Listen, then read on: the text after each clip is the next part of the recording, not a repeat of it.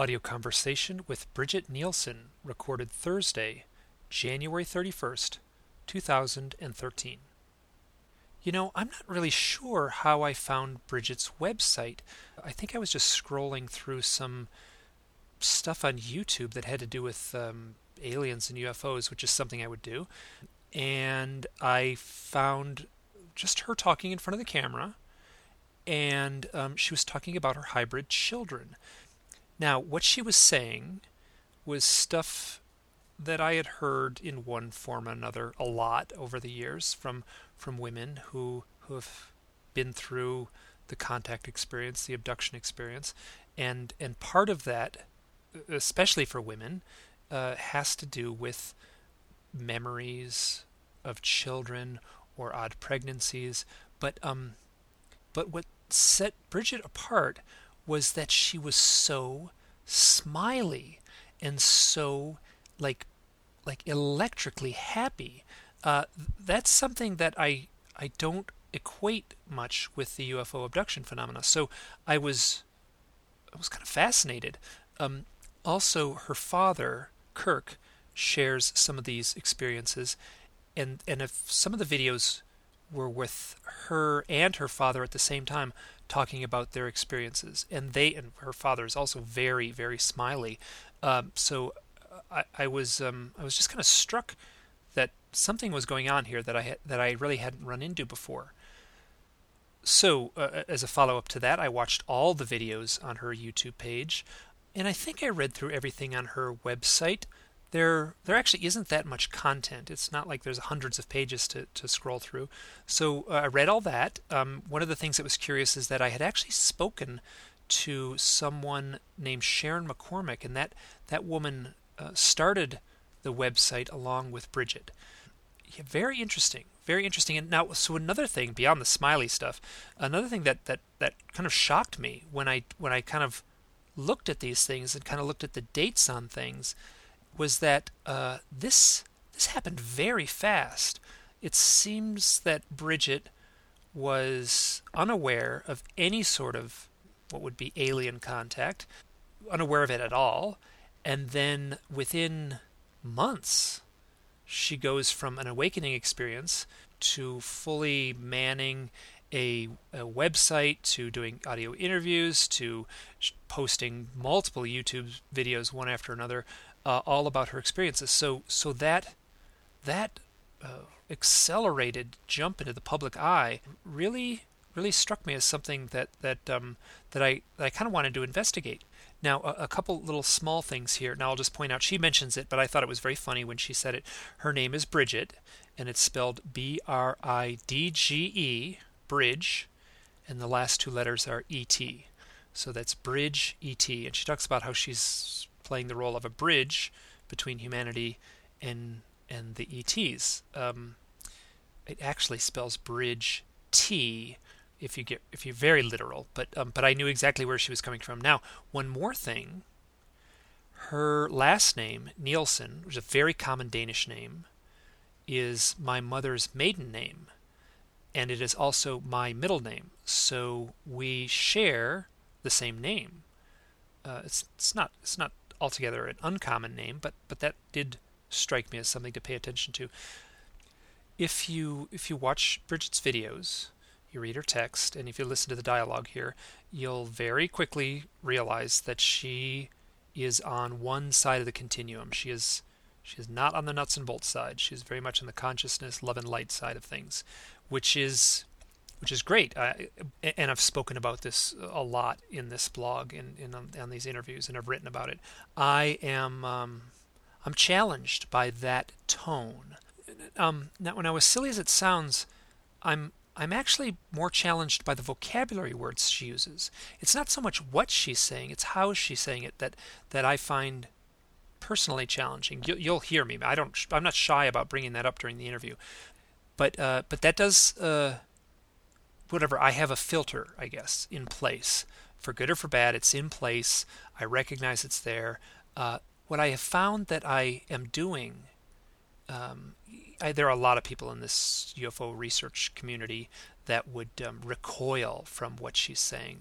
They would dismiss her claims. They would do whatever. They would dismiss her with contempt just by some of the things she's saying. Uh, that doesn't interest me. That it just ain't in me. What I've found that I've been doing, and this is actually sort of a change that's taken place in the last 5 years or so, in me personally, is that when I sense that when I sense that I'm challenged, I I will I will move towards the challenge. I will I want to understand it. I recognize that it's like a flaw in me to be so judgmental, let's say. So I'll move towards the challenge to try to better understand it. The videos she has, her YouTube videos, she comes across a little bit as a spokesperson, which I think is valid. But I was very happy that during this interview she seems much more grounded, and she's not in the role of the spokesperson. I'm glad I made the effort to reach out to her and do this, because what she's saying is absolutely fascinating, and her story, especially like the accelerated timeline that she's experienced, to me is incredibly fascinating. And I make a big effort to define that timeline. I wanted to pick it apart, to put it in order, to understand it. So we spend a lot of this interview talking about that timeline, which for me was very helpful in understanding the overall picture that she's creating. This interview is just shy of 2 hours long. Please enjoy. Bridget, I want to thank you so much for saying yes to this interview. It means a lot to me. Thank you for having me. Hey, I stumbled on, I'm not even sure how I found it, but I stumbled on your YouTube videos, and that seems to be a big part of your site. And your site is called Hybrid Children Community. And I mean, can you just explain what you're doing and what's happening on that site? Yes. One of the things that got me into this, my ET experiences, was specifically working with the hybrid kids. They're the first thing that came to me. I mean, most people remember their experiences first, and then over, years and years and years, they come finally to go, oh, I think kids came out of that whole hybridization program and the taking of the eggs and the sperm. And for me, for some reason, my heart just exploded, and I had visions, and I had just definite telepathic conversations and awarenesses of these children that are mine, from my experiences on the ships. Oh, And let me just yes, interrupt. So you said your heart exploded. You're describing sort of an awakening experience. When did that happen? that happened about a year ago now, So we're talking January, February of 2012. 2012. So just the dawn of 2012. Okay, sure, no, great. So I'm Yeah. writing this down because I just want to, your timeline is fascinating to me. So I want to make some notes here. Thank you. Keep going. And so at the dawn of that kind of awakening, and what had come right before that, is I had done a lot of healing work, and been in different trainings that go through the whole spectrum of all the, metaphysical community and all the metaphysical things that you learn about spirits and guides and angels and those kinds of things. But the one thing that was included in this spiritual training were alien abductions. And I was completely just taken in by people's stories and how they thought they were real. I was like, really? I mean, these people are convinced that this is a real thing that happened to them. Like, I can see, the terror, I can see the experience like within them. So what is that about? Like, there's got to be something to it, because this is just too real. And, with all the alien stuff out in, Hollywood, etc., there's got to be something valid to this. And Ooh, so ooh, here, I'm going to interrupt again. I apologize. But you said you were doing some spiritual training. Was this like formal in like a classroom environment, or like were you under were you being tutored by a mentor? yes, tutored by a mentor, but it was a big workshop training, in San Diego, And 2 week intensive we go through, learning about parallel past lives and all different types of things. And who And ran it? Who ran the? her name's Ellen Kaufman Dosick, and it's called Soul Memory Discovery. Okay, good. This is good to hear. And when was the spiritual training? The spiritual training was in June of 2011. Okay, so we just to come clean to the listening audience here, we did have a conversation, a few conversations by phone, setting up this interview, and one of the things I'm fascinated by, that's part of the reason I'm being so specific about these dates, is how quick all this happened. Yes. Yeah, and that to me, I mean, what you're saying, like for what you're saying in your videos, what you're sharing on your website, is things that I have heard many times from either from people directly or through books. But what seems different about you is just that the sort of accelerated emergence of your presence and your passion about all this. Yeah, it's completely true. And I think one of the components that really has assisted this acceleration is my immersion into discovery of all of these things of the unknown. I mean, at this time, even in 2011, I had quit my corporate advertising job and went full time into this healing work and in full time into my art. So I didn't have any kind of structure in the outside world. So I could spend my days literally painting or doing healing work and just diving into these spaces, diving into my unconscious, diving into like human dynamic and like why people do what they do. So I think that time away and out of kind of the real world and with no kind of constraints of that, I got to have this complete imaginative journey into like these deeper parts of myself and my experiences. And you and I share, besides our name, my middle name is Nielsen, spelled the same way. Besides sharing our name, I also quit a corporate advertising job, and so I whatever. That's only good is going to come from that, from my direct experience. I can assure you of that. So Thank you. Whew. and so and also just this is funny. You use the term the real world.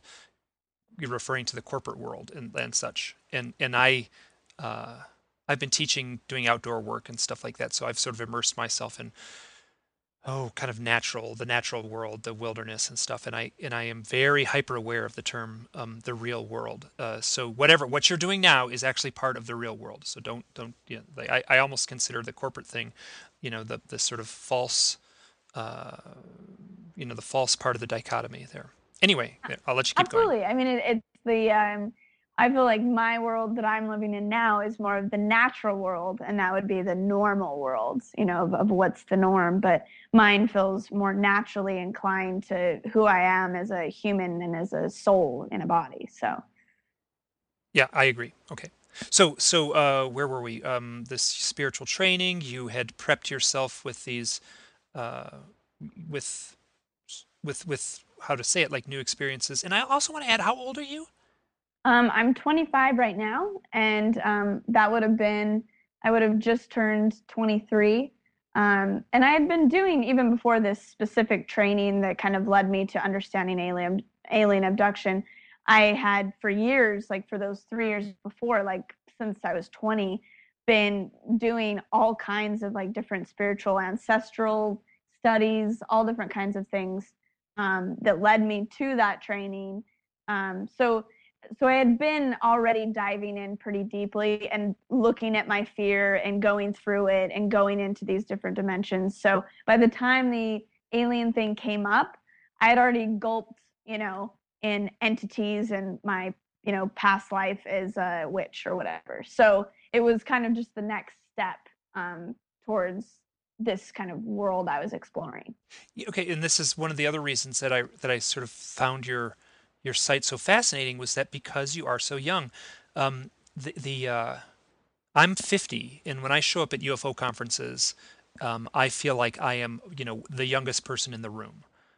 So it is it's I'm all for it. There needs to be some youthful blood in the mix, because it can feel like it's a pretty stodgy scene, whether that be even the books or the articles written, and especially when you're in a conference environment. Yeah, yeah. And it's so exciting to me. I haven't been to a conference yet, and I'm going, I'll see you at the one coming up here in a month. I'm excited to go and like be immersed in kind of this world where I'm the only young person. I mean, it's going to be interesting. Well, yeah, I feel strongly that you will sense that you will be very aware that there won't be many people your age. And it is that conference in particular. This is referred to as the Open Minds Conference, or sometimes called the UFO Congress. I think it's 5 days long. Is that right? It used to be 8 days long. Yeah, yeah, five And days. what that allows is, I'm not actually that interested in the speakers. Like, I'm not that interested in sitting in the audience and listening to the presentations.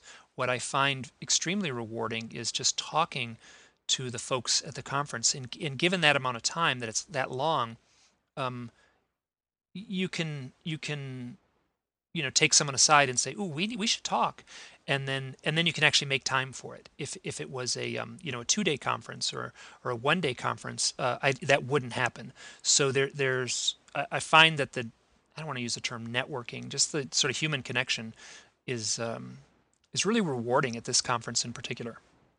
I'm excited for that. Good, Yeah. good. Okay, I'm keep on sidetracking you. Um, so is there anything else that led up to what would have been, I guess, just the awakening experience in January of 2012? I mean, I had been so after I got trained, I had, clients every week or so, and I would have and they would all have these abduction experiences that would come up, and I'd be listening to them, and then I would connect with the other people that were in my class, and I'd go, "Hey, do you guys have any? Are you having a lot of people that are telling you their experiences?" And they're like, "No, not really. We don't really have any."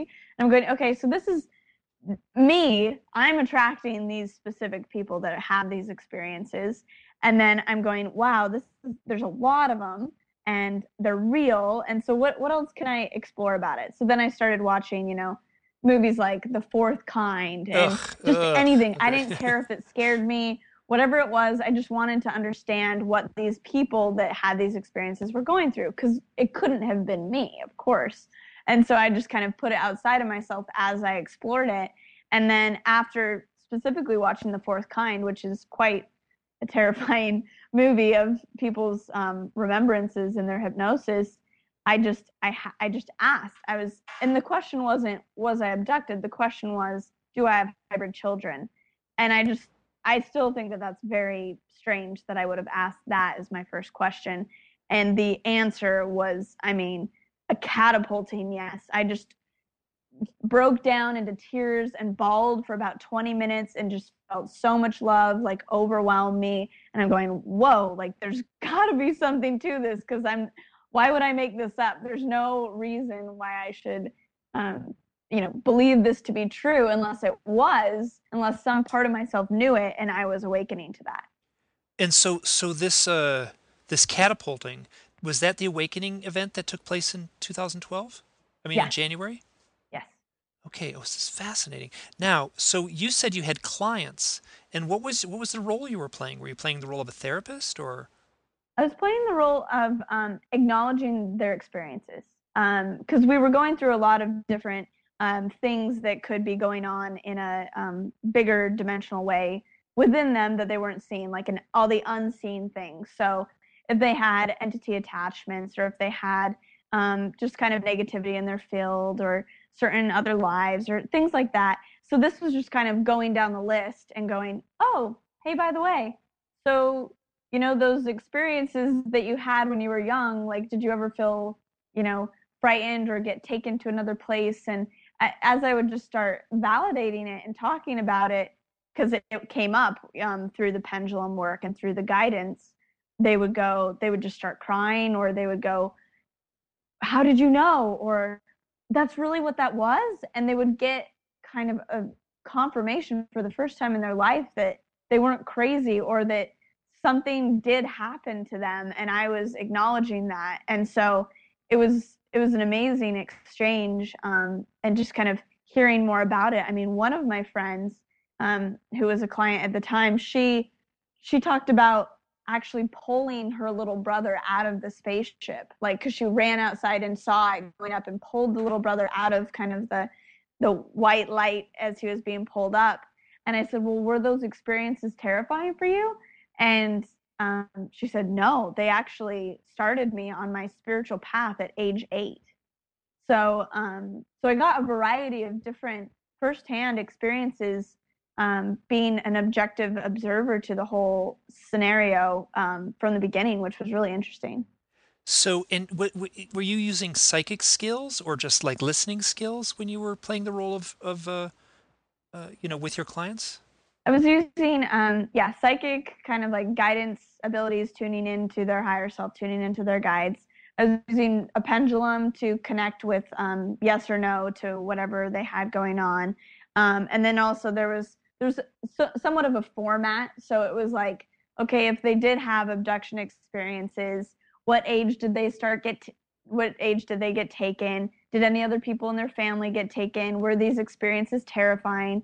So we kind of had a format to go through. So even if I didn't, necessarily know much about this area, I could ask the question and know more about it. So I knew how to direct it, even though I was new to this specific topic. And it was just so neat because in the metaphysical community, I haven't seen the integration between that spirituality and abduction all in one kind of like healing. So it was really powerful to do that work. And I'm actually what you said when you said that the clients were sharing their contact experiences, and Mhm. then you kind of asked the other folks in your group, oh, are you experiencing the same thing? And they all said no. So uh, I. I sort of no longer believe in coincidence. So to me, that is a very telling clue to what's going on. The fact that somehow, whether intuitively or whether just the cosmic fabric of the universe just aligned in this way, that you were given these clients that all had that experience.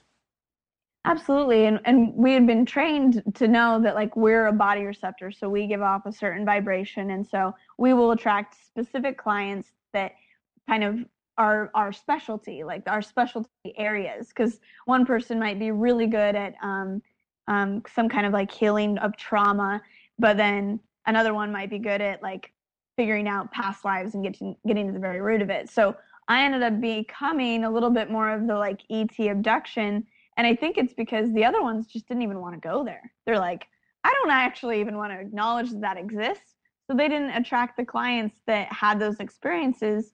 Whereas I was like, I'd actually like to know more. So I think subconsciously or on some fabric level of, divine matrix, I was attracting those people.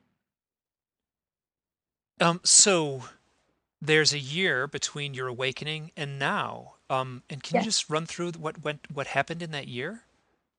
I mean, So or after, that's a yeah, big. I mean, whatever. I sense that that's a big story. So yeah. So just take your time. We got all the time in the world here. perfect. Um, so after that awakening where I felt I had hybrid children, Um, nothing about abduction even came up yet. It was just, I have hybrid children. Okay, wow. And so I think it just took me probably 4 months to fully gulp it and to fully embrace it and just like let it kind of sink into my bones. And I didn't really do anything about it. I didn't.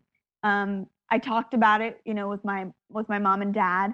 And I knew about hybrid children because I had been listening to this channeled extraterrestrial named Bashar, and he talks about abduction experiences. So when I was doing some of my research in that right after the training, I heard, oh, there's hybrid children that are created from the abduction program.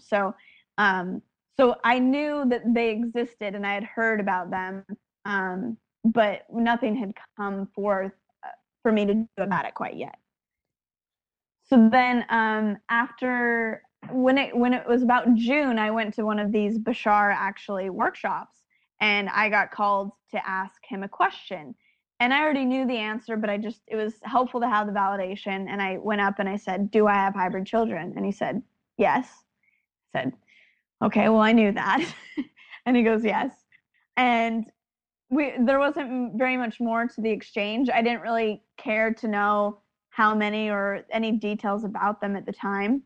But the thing that came from that specific workshop was the public, me being public, right there, speaking with the microphone in front of 100 people. There were a bunch of other hybrid mothers and experiencers in the audience that immediately came up to me. So I left that workshop with, probably 5, 10 mothers going, I'm a hybrid mother. Oh, I'd love to connect with you. And all of a sudden I had this whole community kind of already at hand to help me process this and understand it and go through what they've already experienced. So here, was one of the women Sharon McCormick? Yes. Okay, so this is interesting because I did an interview with Daryl Anka, Uh-huh. and he didn't go into channel at all during the interview. He sort of, which is actually very rare to hear an interview with just him. So it was actually quite a good interview, I thought. I just re-listened to it recently, and I was really impressed. But I included just a YouTube clip Mm-hmm. of the just to have as part of the blog, excuse me, the posting with the audio interview. And in that YouTube clip, it was him talking about hybrid children. And then in the audience, this woman asks a question, and she's a very handsome woman, and she had a very wonderful speaking voice, and it was Sharon McCormick. So most of that YouTube video is the back and forth between Bashar, I mean Daryl Anka channeling the voice of Bashar, and Sharon. Mm-hmm. Now, the reason I posted that was, there's a million Bashar videos out there, and I was like, oh gosh, how do I pick these? Yeah, And, how'd and you pick? yeah, so the I'm doing this from memory here. The view count, which shows up in big letters on the side of the video, was 1023. And for some reason, don't ask me why, I have, the number 123 or 1234 seems to like show up in my life all the time. So, and I kind of said like, oh, well, that's, 1023 isn't really 123. So I Mm-hmm. kind of dismissed it. Like, okay, I'll just keep on looking. But it was a little bit nagging, so I kind of went back and looked at it again, and it was the video was recorded on my birthday, which is August 22nd. So and then I was like, okay, great, this is solved. I'm gonna just I'll just post this one. And I don't really remember if I actually paid that much attention to the content of it when I posted it. But so that's how I posted that. Sharon McCormick emailed me after listening to the audio interview and realizing that she was in the video and then we had a long conversation. We probably talked for 2 hours one night. This is going back probably a little less than a year ago now, maybe right around there. So anyway, so keep going. I sorry to hold the court there for so long, but Yeah, no, that's totally synchronistic and interesting. Yeah, so Sharon was was meeting her was, I mean, that really just for some reason, like the anchoring of her conviction with her kids facilitated my, I don't know, just kind of going crazy just in the way of just creating the website, the videos and all this stuff. So she had a private session with Daryl, with Bashar, and this other being came through who's Bashar's counterpart named Anima. And she hadn't come through in about 30 years. This was the first time that she had come through was for Sharon. And it was all about the hybrid children. And that's what she does. She assimilates the hybrid children and assists them to get ready to come to Earth. And when I heard and saw that video, I mean, everything in the core of who I was shook. And ooh, just so like, the video was of like so she had a video recording of the private session she had with Bashar. yes. Okay, so it's not the video that was where Bashar is speaking in front of a big auditorium. Oh yeah, this was a private session and it just shook me. It shook me into like this deep place where I'm like, I know that being. I know this anima. Like I'm pretty sure I work with her on the ship and I'm meant to help assist and assimilate these kids on Earth. I mean, my name is Bridge It, but it's Bridge ET. Like I'm helping to bridge that world, and I think me coming aware of all of this at this time, specifically in this timing, and also at my age of being so young, it's kind of I'm in between not only the different generations of the UFO world or whatnot, but I'm in between these kids that have this, that are indigos and crystals, and then the hybrid kids to come, and the adults, and I understand both worlds. And so at that was kind of like the second awakening, I guess you could say. And then she said, "Well, I've been looking for someone to do a website for the hybrids." And this is And Sharon McCormick said this. yes. Okay. And I go, well, that's really interesting because I mean, I can make a simple one. I mean, I can't make a complex one, but I can make a simple one. And actually, that sounds like the most exciting thing that I could do. And for some reason, I don't even know what in me, like, there's just something in me where I just spent all last summer creating the first blog post, creating the website. I just spent full time doing it. I didn't know where any other money was going to come from. I didn't spend time doing anything else. I dedicated myself to it. And by the end of the summer, things had really started to take off. And I don't even know it wasn't a mental thing. It was literally like this soul movement that has made me create and do all the things that I've done. I will talk about myself. The blog is, sometimes feels like a full-time job, doing these audio interviews, which I actually don't do that many of. I just do a few a month. But I have said this over and over again that the genesis of the blog, now it almost feels like habit that I'm doing these, and I find it fascinating. But the genesis of the website that this audio interview will be a part of, I feel like I was compelled by an outside source to create that website, and I understand how that sounds, and Yes. all I can do is that's just a feeling, but that was very much the feeling that surrounds the genesis and all the crazy synchronicities that were surrounded, including a bunch of 1, 2, 3, 4 synchronicities, surrounding the genesis of the website back in 2009. So Yes. what you just when you described, like, you were working full time and you didn't care about the money, it didn't even cross your mind, and the creating the site, I resonate with that. I tap into that pretty closely. And funny enough, we both came from that advertising background, so we know enough about, how to create and, spread the word because that's kind of our background. So I'm going everything that even before when I was doing advertising, that all was perfectly divinely orchestrated to line me up to be able to do what I'm doing right now for hybrid children. And what were you? What was your what role?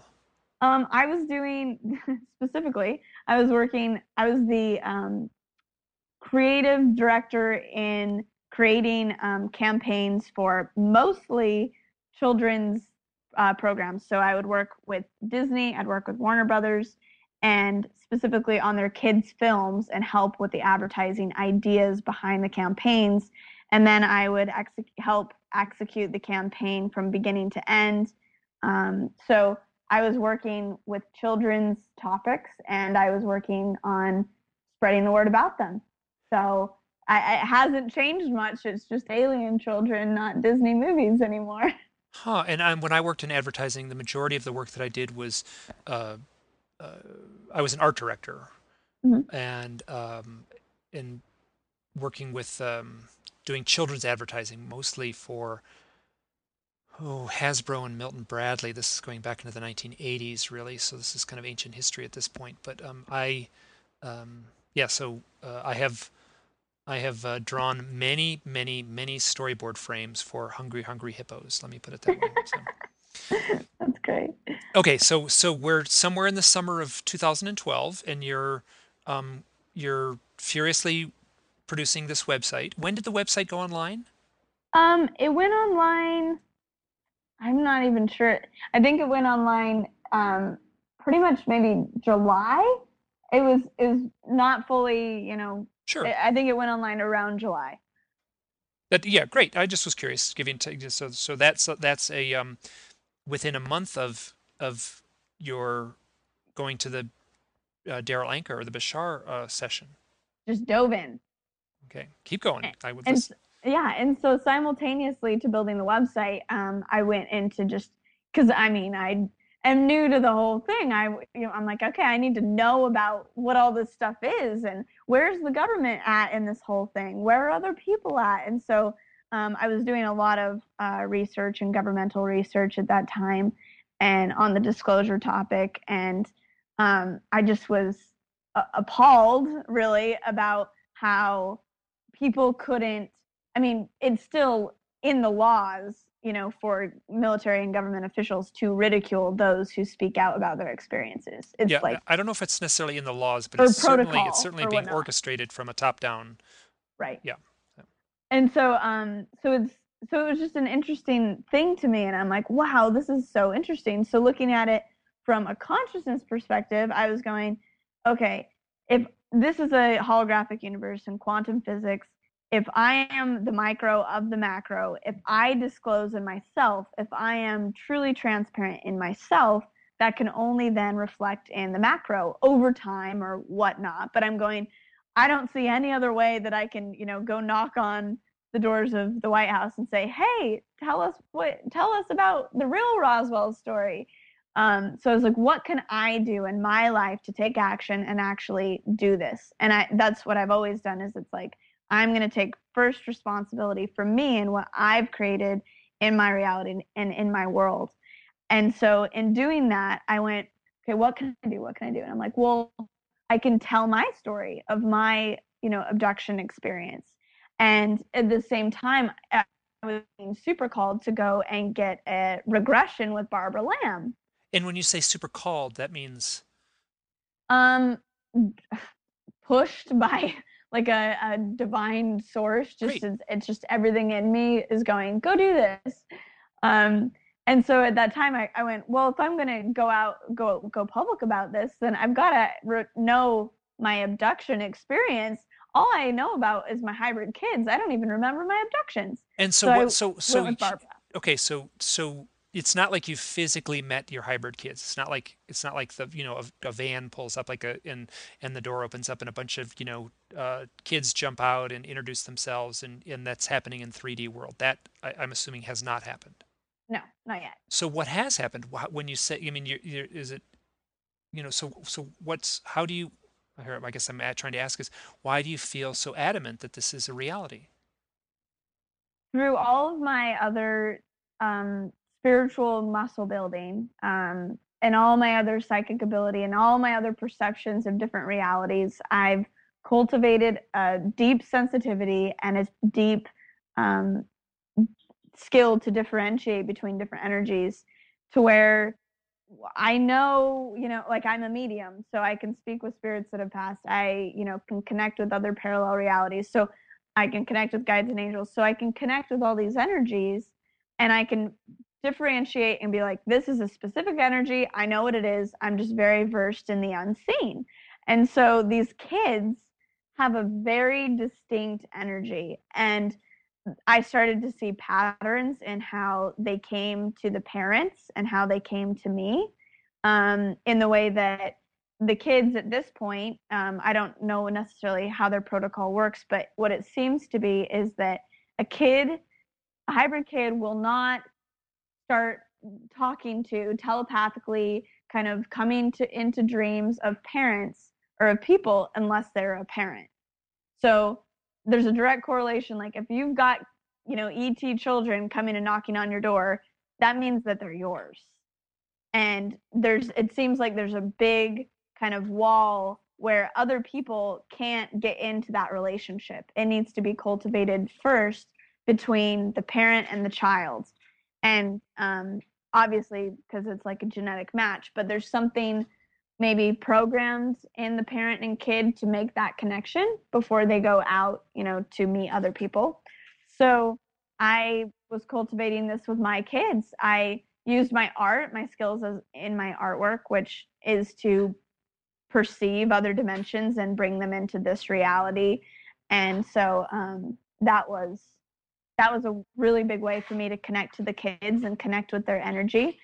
And another way that was really big was telepathically connecting with them, just acknowledging that they were there. Okay, good. So this is leading up to your meeting with Barbara Lamb. Now, just so you know, I have Barbara Lamb has attempted a hypnosis regression with me. Uh-huh. I actually have a very beautiful and sweet story to tell. I won't tell it now. Maybe before this is up, I'll share it with you. But and I've actually met Barbara Lamb many times, and I get along great with her. And I did an interview that's probably one of the longer interviews I've done on the site. Is probably almost well over 3 hours of her, um, sharing her experiences. Which I don't know what you know about what she's been through, but man, whoo, she comes across as this sweet, charming, like if you were going to do a Hallmark commercial for and you needed to cast the perfect grandmother, you would hire Barbara Lamb to play the perfect grandmother. She's very soft spoken and very sweet, and um, so her experiences. I'm surprised at her experiences, given the person that you meet. So I mean, she's just perfectly aligned with what she does in the way that there's no one else that you would feel more comfortable in going to that place with than her. yeah, I've heard a lot of people say that. Yeah, I mean, there's other. I mean, Leo Sprinkle, I feel wonderfully connected with. So there's other folks out there. Yeah, that also have a sort of radiant side of them. Yeah, we keep on interrupting, but I think all this stuff is good. So you were drawn to. How did you pick Barbara Lamb? I picked Barbara yet again through Sharon. So Sharon had been to her to do a regression to go back to an experience where she has met her children, and so she brought her up spontaneously and said there's a experiencer group that she's holding, but you have to go get a regression first. And I'm going, I'd love to go get a regression. I want to go figure out all this stuff. And so I went and had a regression with her. Now here, let me. There's a Sharon McCormick, and I don't think I'm giving away anything here. But she talked about her regression with Barbara Lamb, and then at the end of it, when she was talking to me on the phone, she said, I didn't believe it. So it sounds like Sharon is much more connected with Bashar and the information that is coming through Bashar, and doesn't really trust the memories that emerged through her regression, which I actually think is healthy, and I respect that greatly. So. Yeah, Um, yeah, I would say that she has more of a healthy skepticism towards things. And for me, there's just like I have such a knowingness because this has been my kind of job, if you will, to perceive these other dimensions and stuff that I just like I know it. Like I very much so trust it because I've done it for so long in a way where it's so deep in me that it just feels so right. so what came from the session? So the session was, and I was up for anything. I was like, I don't remember. I vaguely remember any of my experiences, if anything. I just remember maybe lights in my room at various times, and definitely the common female story, which is pregnancies, like feeling pregnant when I'm 13 years old, virgin Mormon in Utah. So I knew that that wasn't the case, but I had felt the pregnancy thing through my teens, and then also the lights in my room. So we went in through the lights scenario, and I went right into it. And I, I knew that they were coming, and so I sat up in my bed, and they just fully beamed me up through the wall and took me to their ship.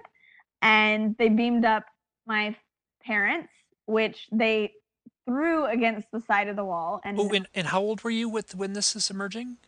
I think I was 3, 4, 5, Oh, so something. very young. Okay, great. I mean, that's what you're telling is, I mean, I've heard whatever. You're not surprising me with anything you're telling. So keep going. Right. And then my brother got taken up too, and An my older parents brother, younger brother? were younger, so he was a kid, and I got to sit on the chair. And then my parents were knocked out, against the side of the spaceship wall, and and Barbara is such a great facilitator who says, so why are you okay with this? Your parents have just been thrown against the wall and you're sitting on this foreign ship. And I said, I know that I know what this is for. And she goes, well, what? And I said, it's for the awakening of humanity.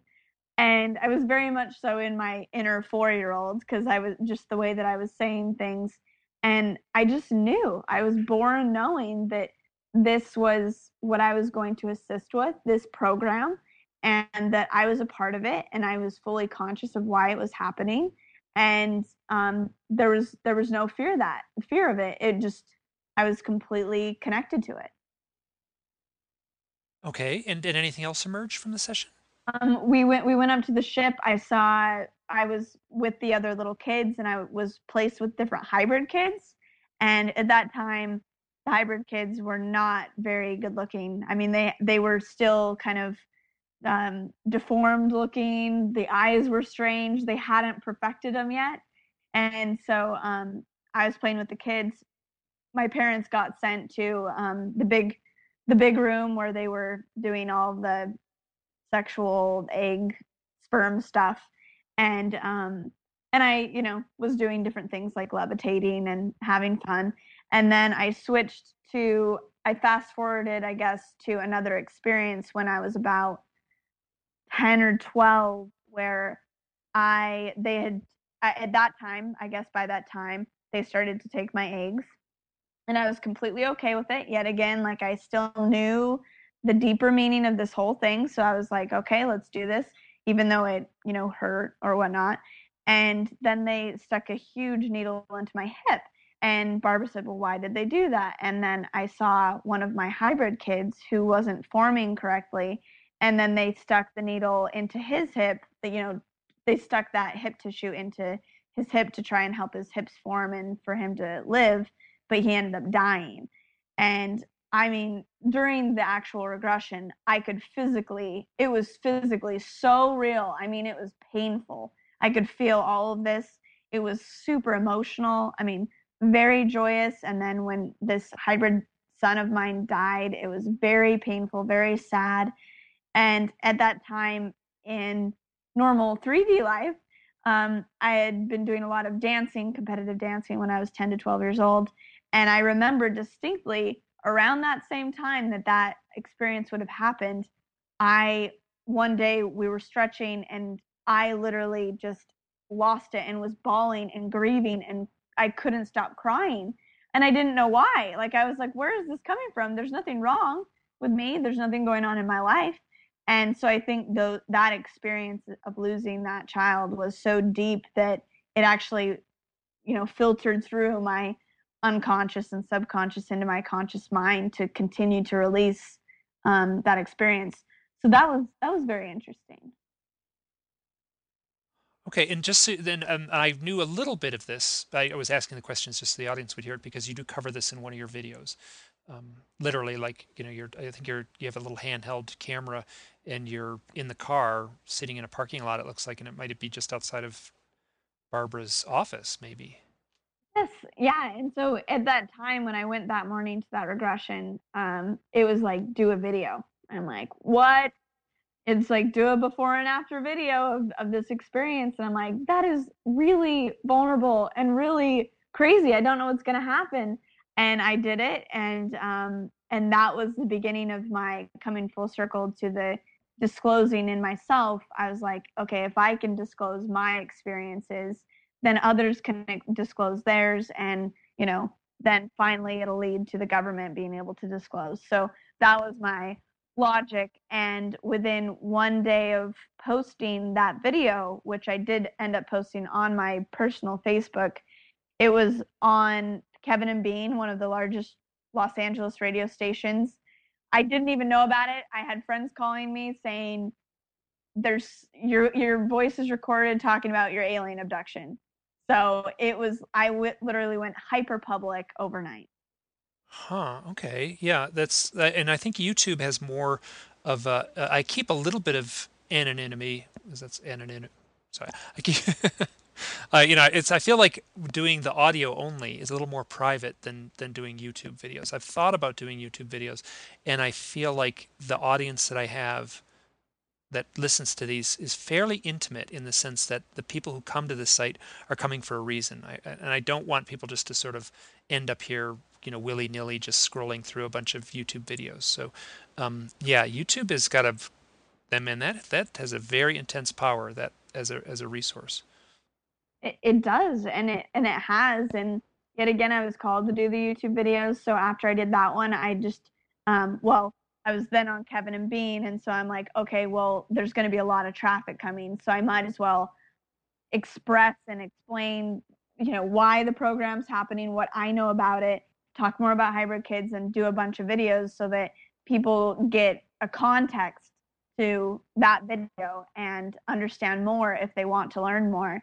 And that was very helpful because there were, I probably got like 50 emails around that time, that those few weeks, of people saying, "Oh my gosh, I've never been able to tell anyone," or your videos are helping me awaken to my experiences.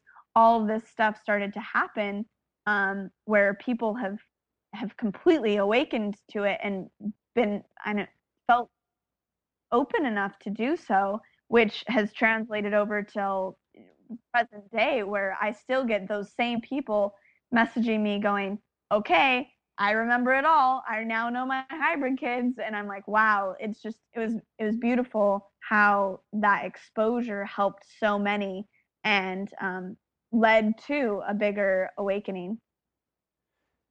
Yeah, so I get a lot of emails also, and I get a lot of people reaching out to me, and the and I guess it's they're mirroring, very similar to what's happening to you. They're mirroring my experience, where I've been doing this podcast series. I've been doing the website and the written work as a form of therapy. Trying to make sense. I mean, you're very smiley about all this, and to me, um, you know, trying to integrate and make sense of what may or may not be at the root of some of my memories is challenging. So, and then I find that the people who are coming to me, reaching out to me, emailing me, are telling similar things where they're challenged and they're grateful that I'm giving a voice to it. So I can resonate completely with what you're saying. Yes, yes.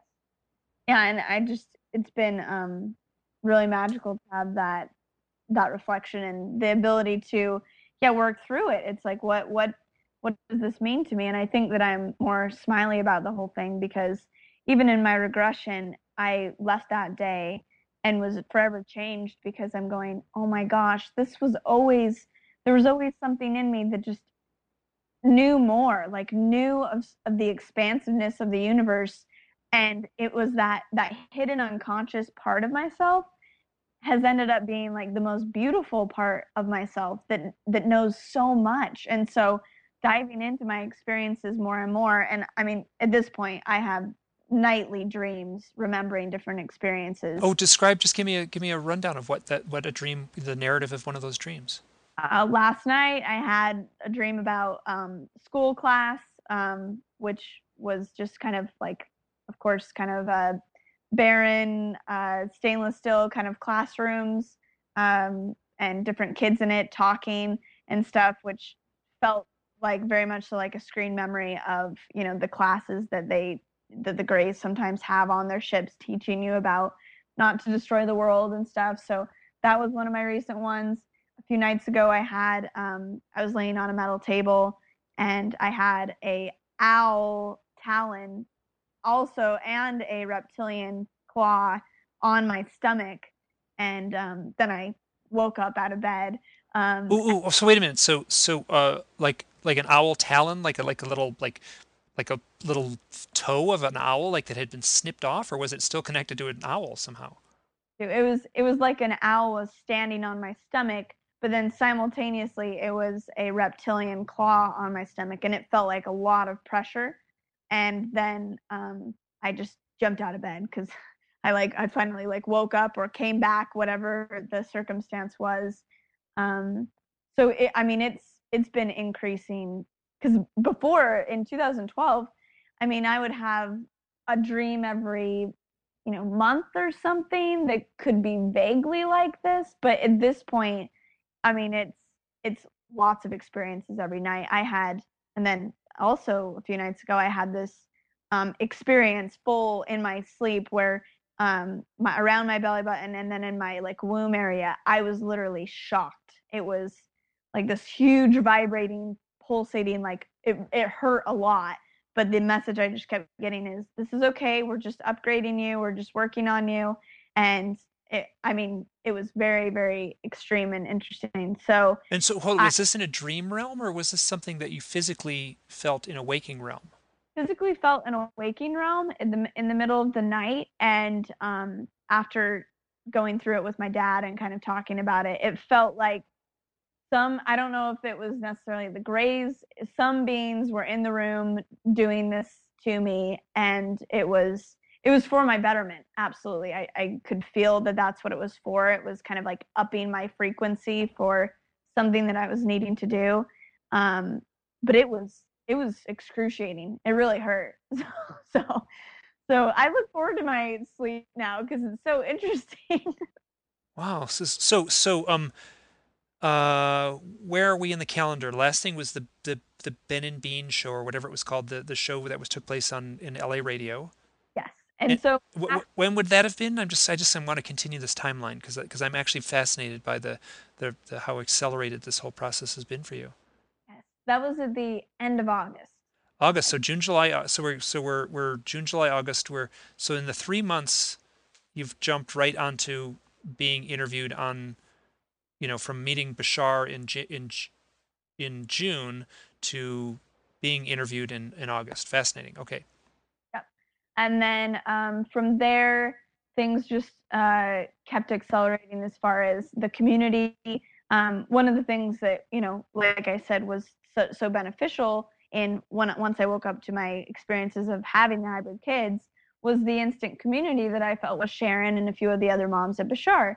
And so with the website and then on the Facebook platforms and the YouTube videos, my goal has been to collect these parents and keep them in like a area where we can all communicate and exchange and be together and not just isolated, and use our experiences to assist each other. So um, all fall I was pretty much building that community and connecting with new parents and beginning to remember more and more of my experiences.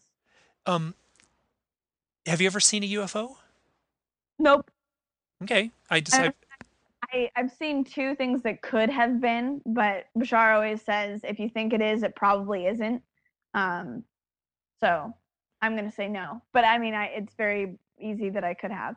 okay. Well, no, when I was very fortunate to sit with Bud Hopkins at one point and sit alone with him. I wish I had recorded this conversation. It was amazing.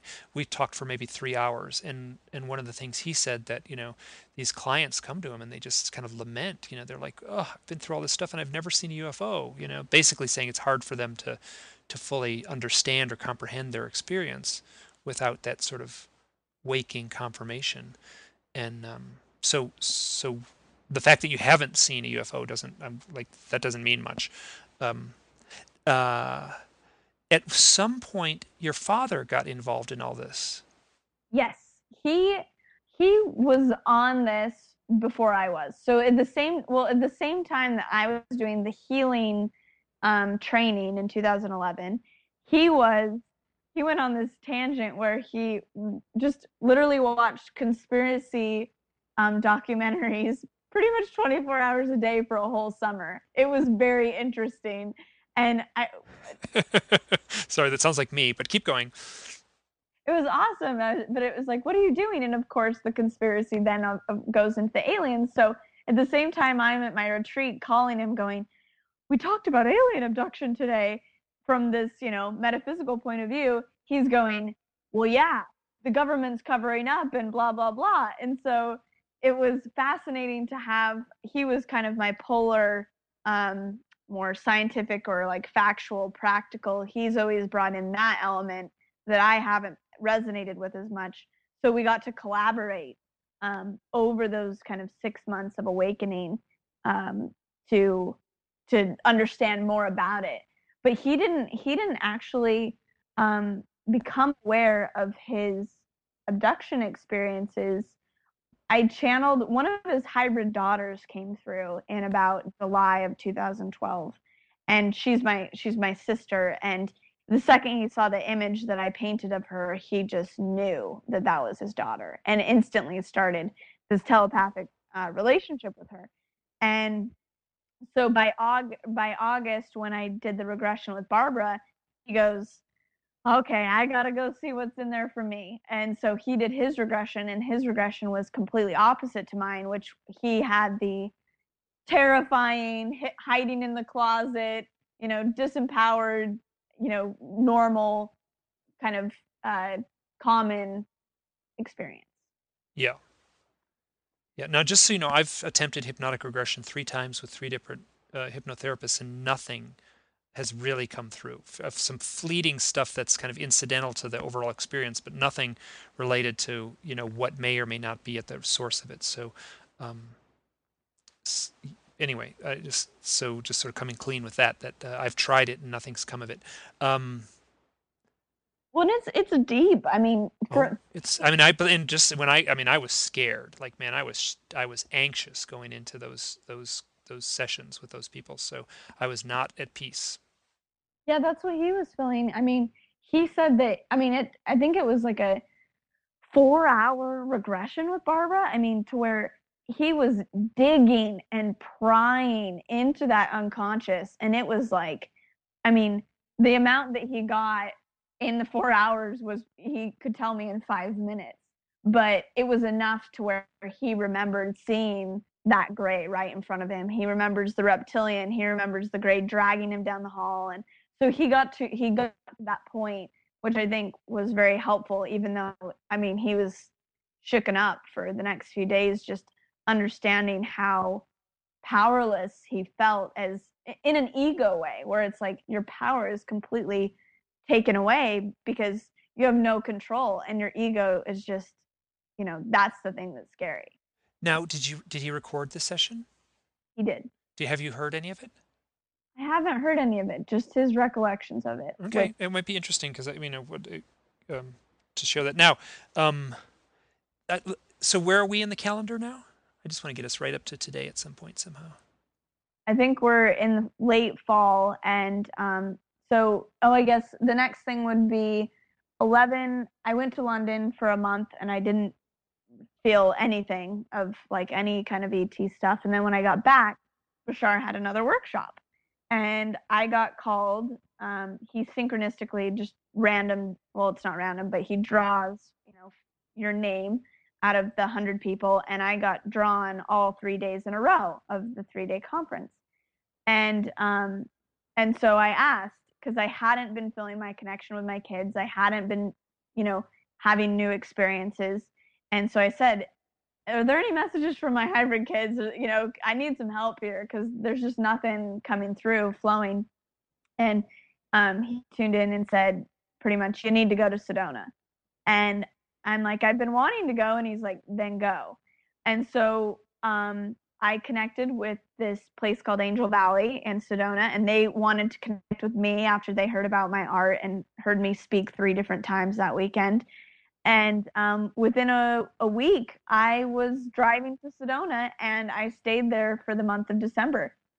And I think you and I spoke at some point in December. Either you were on your drive to or from Sedona. We talked a little bit where you were traveling. To Sedona when right at the beginning of December.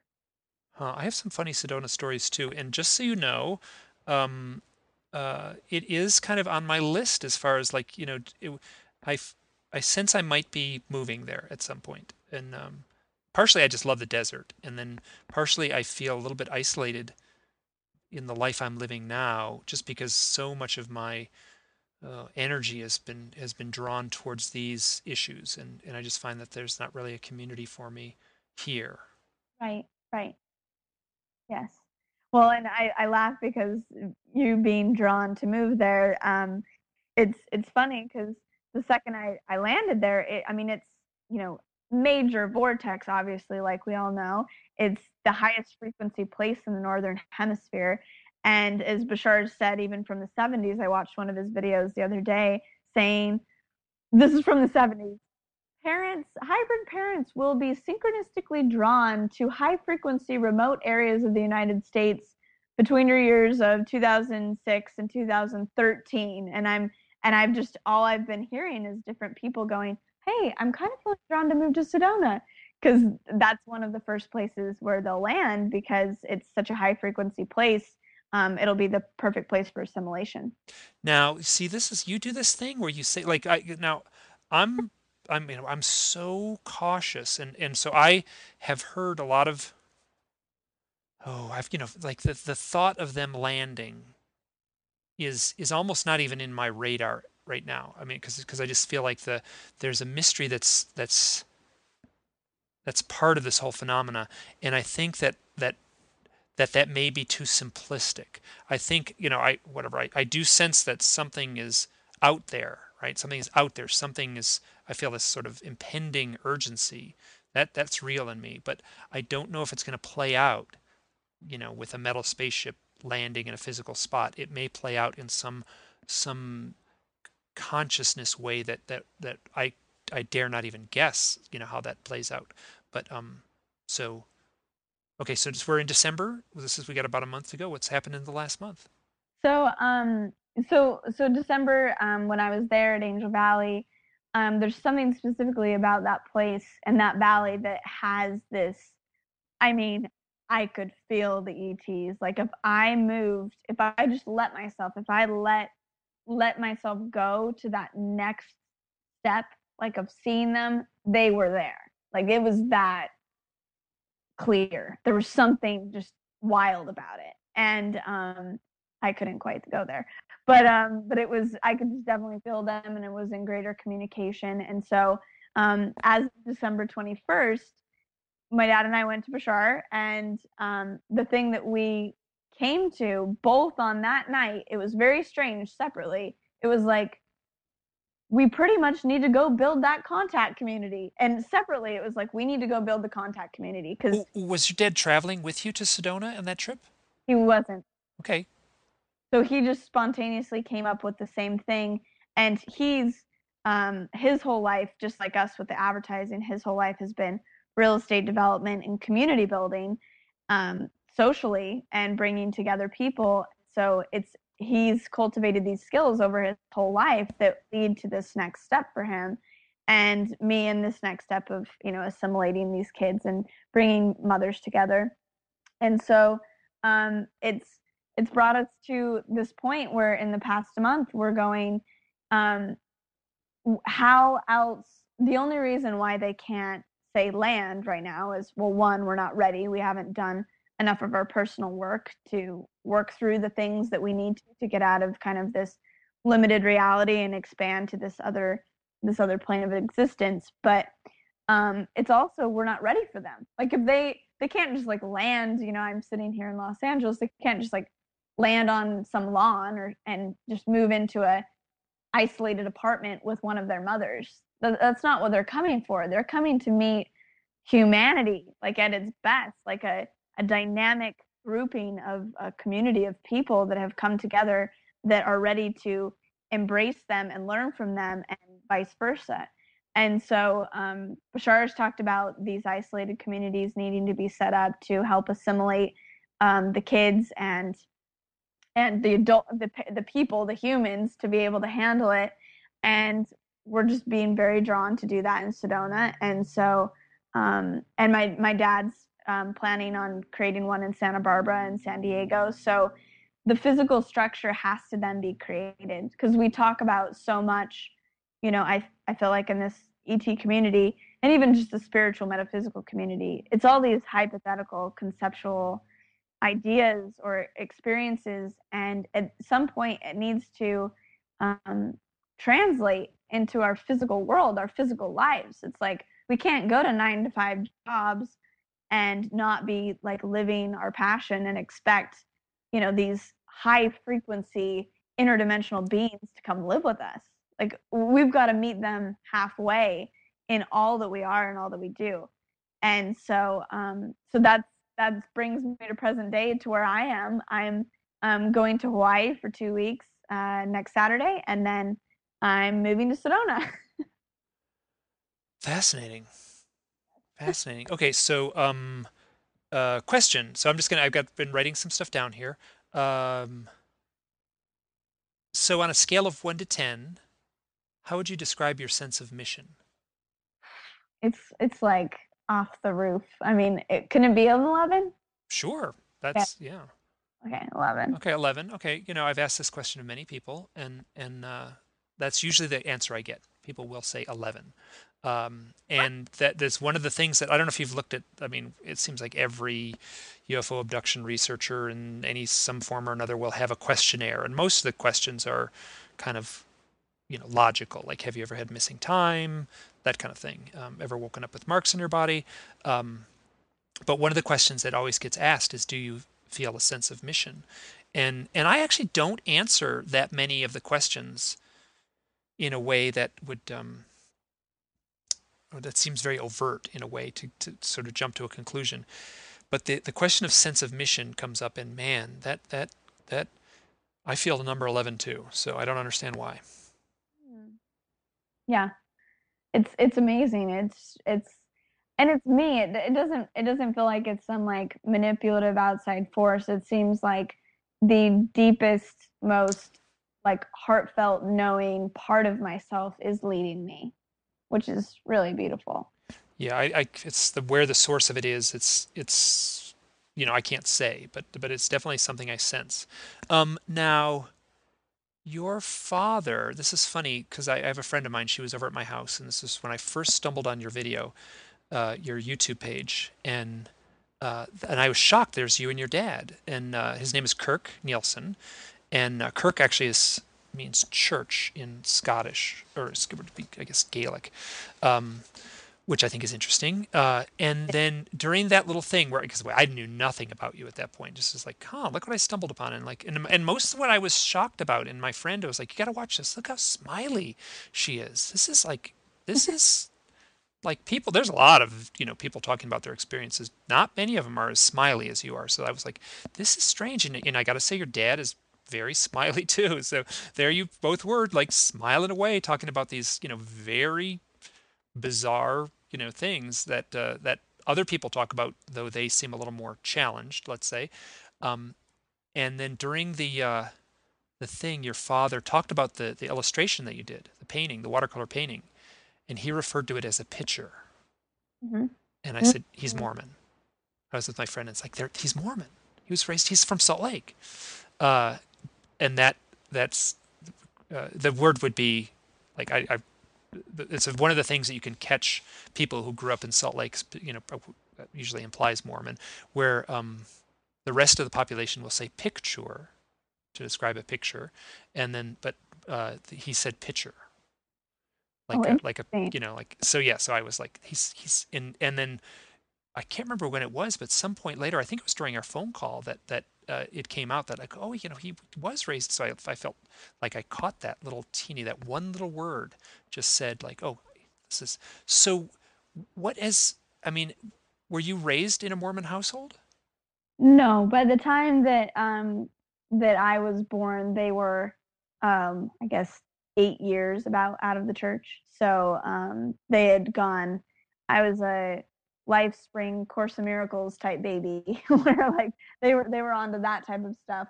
But my dad actually did go on a mission and came home early because he started to see even more in the Bible than in the Book of Mormon, and just everything exploded for him. So, as far as I mean, my journey seems like fast, but his, I mean, he's like this slow burning fire that's kept on going through these different um, phases of experience to get to this point. Like it's amazing all the that he's overcome to go to these new places of expansion.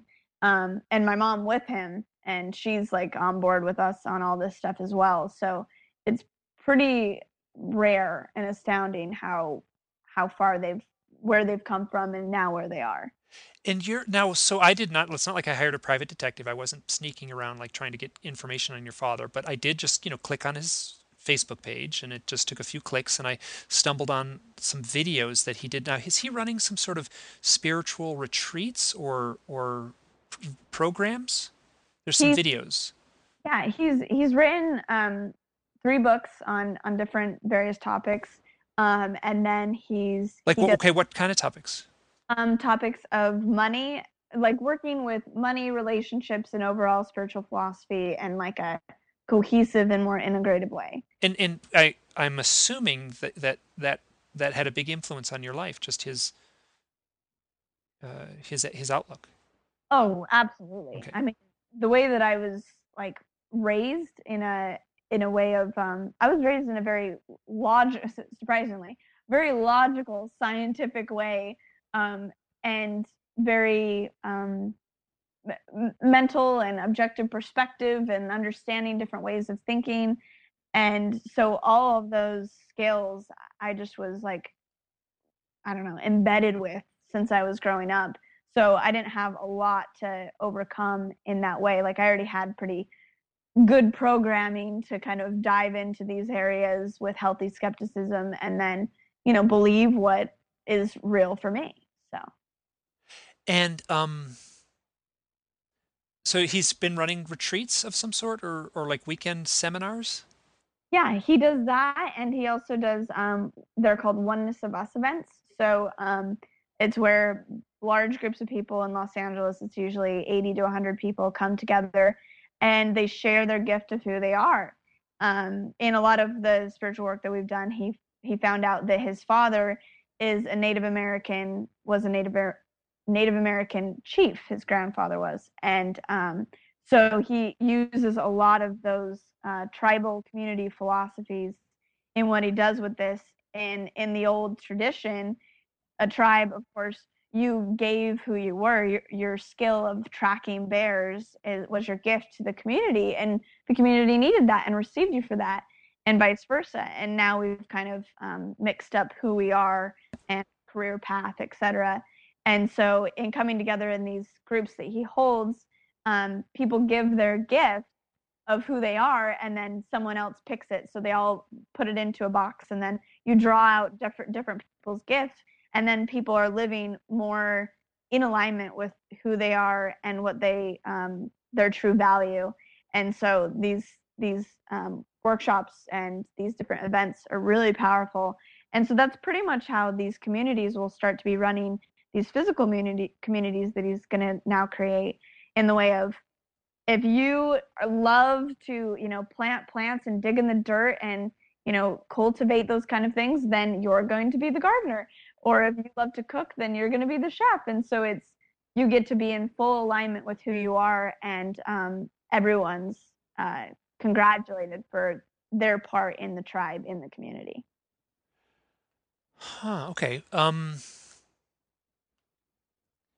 You did an illustration. It's a watercolor illustration. It's on your site, and it looks like it was done as part of almost like a channeled reading, or a uh, s- psychic reading in a way. And it's of a woman. Excuse me. It's of a young. I think it's a girl. She has a pink robe on, and a large hybrid-like eyes, and she's standing in front of a cliff. And there's an owl in the image. Do you know the image I'm talking about? Yes. What's the story behind that image? This is so I have different hybrid mothers contact me that know that they have a hybrid kid, but they would like more of a pictorial, energetic connector for them to develop their relationship further. So I channel the actual visual drawings of what they perceive telepathically or with their extra senses. And so this little girl's name was Willow. And the mom didn't tell me anything about her relationship with her hybrid kid. She just said, "Will you paint this picture of Willow?" And I said, "Of course." And so the image that came to me, my mind, was this that you see there, which is her hair blowing in the wind, and this willow tree, and the owl.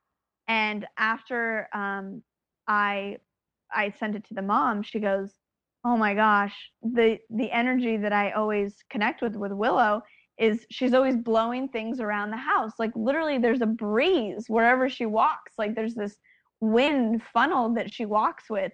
And so these kids, I mean, they're real personalities, they're real people. They're just not, necessarily on Earth yet. They're on spaceships, but I mean, they have perceivable personalities that, three people can tune in and connect with the same hybrid kid and all come away with the same personality and the same kind of visual essence or energetic essence. So yeah, so that's the story of that specific So soul. in a sense, you're doing a sort of psychic reading, but you're handing them a visual image as the session, I guess. Yeah, so I've connected my kind of psychic healing skills with my artistic skills, and merged those two to yeah, to create this dimensional portal to the energy of these kids. What's the symbolism of the owl? The owl, I mean, she's like the little hybrid's like, I want my pet owl in there, and I'm going, well, I know what that is, which is the grays. And one of the things that I started to do in these portraits is if there are any other star family that want to be included in the paintings, I'll do another painting in addition and include it might be like a Pleiadian or a reptilian or someone, but I'm going, oh wow, her star family got in there. That Zeta Reticuli little owl. So So the that's owl is a stand-in for a gray alien. what I would say. Okay. Have you had any experience with owls? I personally haven't, except for that experience slash dream a few nights ago when the owl was standing on my stomach. The owl slash reptilian. The owl slash reptilian. Okay. Um, just wondering, that's one of the questions I ask everyone. There's a few questions I ask every single person who comes on the show, and one of them is, what's up with all the owls? Right. And do you have an answer for that? I guess you did. You just gave me the answer that it's a stand-in for the grays, but Stand in screen memory for the Grays. That's all I can say. okay. Okay. I mean, just so you know, I have I mean, I think I spoke about this briefly when we talked on the phone that I have seen a lot of owls. I live in a place with a lot of owls, so that's not that unusual, but the setting and the situation and the context has been extremely bizarre, Yes. and Yes. very telling. And these are real owls. These are not screen memories. I feel absolutely 100% confident to say that, like, I'm interacting with real owls, not like a projected screen memory into my mind. Wow. Yes. Um, Here's a question I ask everyone. How would you define shaman? A shaman. Shaman. Um, I would define a shaman to be someone who is connected to just different dimensional planes of existence.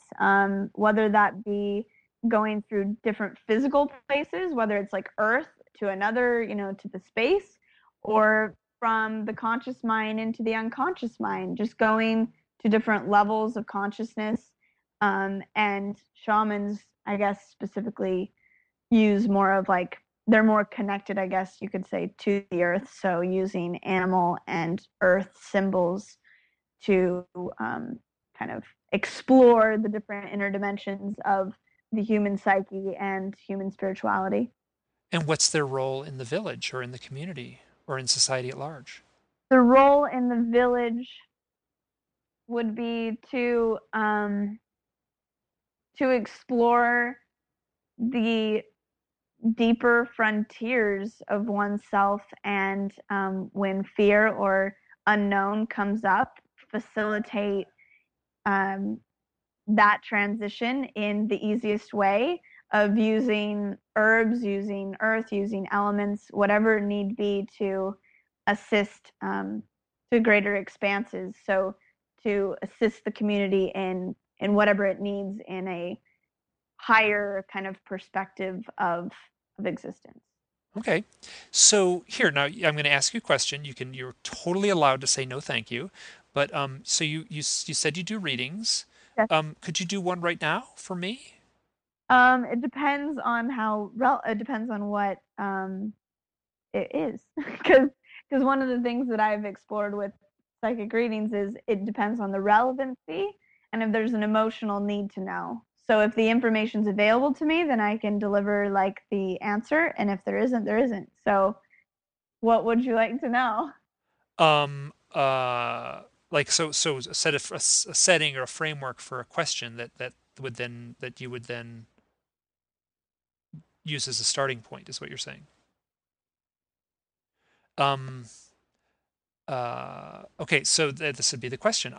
What I'm going through, I find extremely challenging, and I want to know the sort of the reality of it. Is it real? And I also would like, in what do I need to do to better integrate it into my life? Because I feel like I'm integrating it poorly at present. Right. So, I mean, I guess this wouldn't be like a psychic thing, but I would say, how is it serving you? Like it's definitely serving you in some way to not believe that it's real or to not fully dive onto that other end and fully believe. And so what is that doing for you? What is that doing for me? Okay, so what that is in a way, and I almost feel like it has become habit to be stuck in that spot where I'm like challenged and questioning. And what it is serving me is less so it's serving me, is I think that people are migrating to my voice, let's say, or to my presence on this internet thing. Um, and the people who are migrating are people who are also sharing that same challenge, that same anxiety, and that I'm articulating something that they are feeling. Mhm. So so there's a so I, so if it's so what's serving me is sort of oh, I recognize that there's a need for that, for someone to play that role. And I think I'm playing that role, whether consciously or organically or unconsciously, or out of pure habit. Mhm. So yeah, I think that's an answer. Yeah, that's a good answer. Would you like a response? Sure. Um, and I would say that I offer you the invitation of being able to take the next step because you being a leader for these people and a voice for these people, when they see you go to this next level um, of whatever it may be, then you give them permission to do that within themselves as well, which is also a beautiful service and role to play if you are excited about that. Okay. Now, did that come from Bridget, the rational just person who is giving advice, or did that come from a higher source? I mean, it kind of came from a mix. Like it's what has served me. So so it's like it's whatever you're excited about. Like I go off of the Bashar way of doing it is we're in kind of we're going into it. We're a new paradigm. It's past December 21st now. Things are changing even more quickly. And the more we explore and the more we shift within ourselves, the more that's going to reflect into our realities. So it's just up to like what you want to experience. And I know that when before I started doing the alien stuff and I was doing the healing work, I was going, oh boy, if I go into the alien stuff, I might like lose those people kind of like watching me, like following me that I'm working with, because they're not going to want to like work with me anymore if I'm not sharing like the same message. And all I knew is that I was like guided and pushed to go towards the aliens, and I think I've probably helped more people since I've gone in that direction. So I think it's just whatever you're most excited to go forth into next. And there will always be people to watch and listen to whatever message you have, even if it changes. Okay. And then I asked two questions, and one of them is like, what's the reality, or what's the level of reality of what I'm experiencing? In what way? I mean, like, I'm still, quite honestly, I mean, like, I'm still struggling. Like, is this real? Like, what is happening?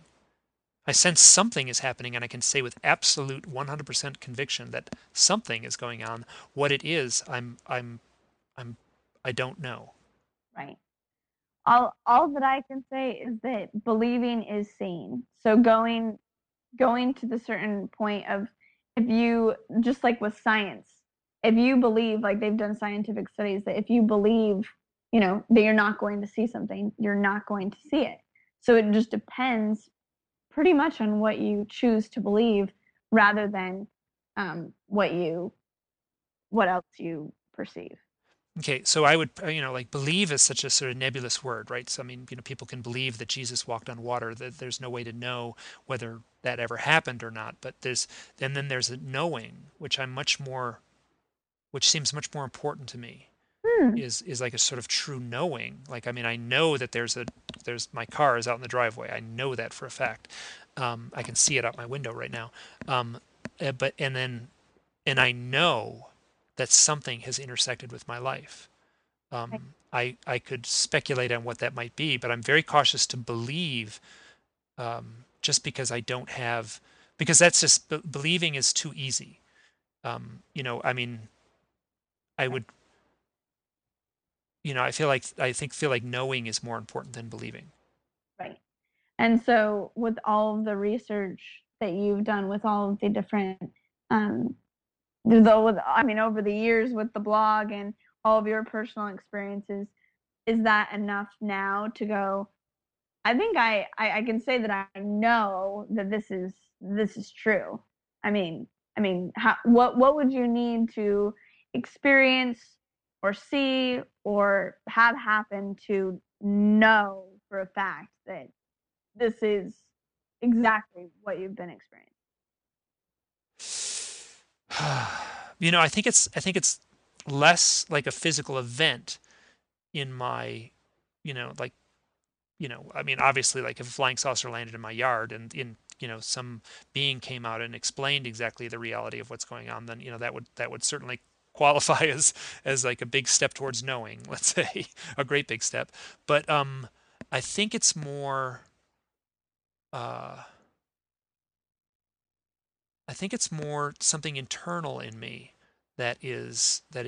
I almost want to say stuck. I used the term habit earlier, but I think that to step into that higher state of knowing, I need some part of me needs to become unstuck. Right. I feel like so as psychics tuning in or whatnot, I feel like going to happen. Something's going to shift energetically, or some kind of experience. Something's going to happen soon that will put you over the edge out of that startness. That's what I. Okay, fair enough. I mean, so here's one of the things I do. Periodically, I'll go back through my blog and kind of like, well, let me just read through and see what, like, I forgot I wrote this, and like, I forgot I wrote that. Oh, and I forgot I wrote that, and like, wow, these really imply, like, wow, this is pretty obvious. So if I was like a complete stranger and I stumbled on the blog that is my own blog, I would look at it and I know the conclusion I would come to if it wasn't me. Like it's my own personal narrative, and so and I recognize that in all of this, that there is a sort of stuck part of it, and I don't know what that event may be in the near future. And I am, and quite honestly, so let's turn the clock back. It's now 2013. If I turn the clock back to about 2000, God, that's the sort of the trapdoor fell out from under me in about 2007, and 2006, 2007. So in those years following that, I have just been getting closer and closer and closer to being able. I would not have been able. I feel like psychologically, I would have cracked if I had to integrate it all at once. So whatever's going on, I feel like I'm in the verb, like the process is happening right now. It's the verb, and I'm somewhere on that timeline, and I feel like I'm in a much better place to uh, to drink in, to integrate, what may be behind the curtain.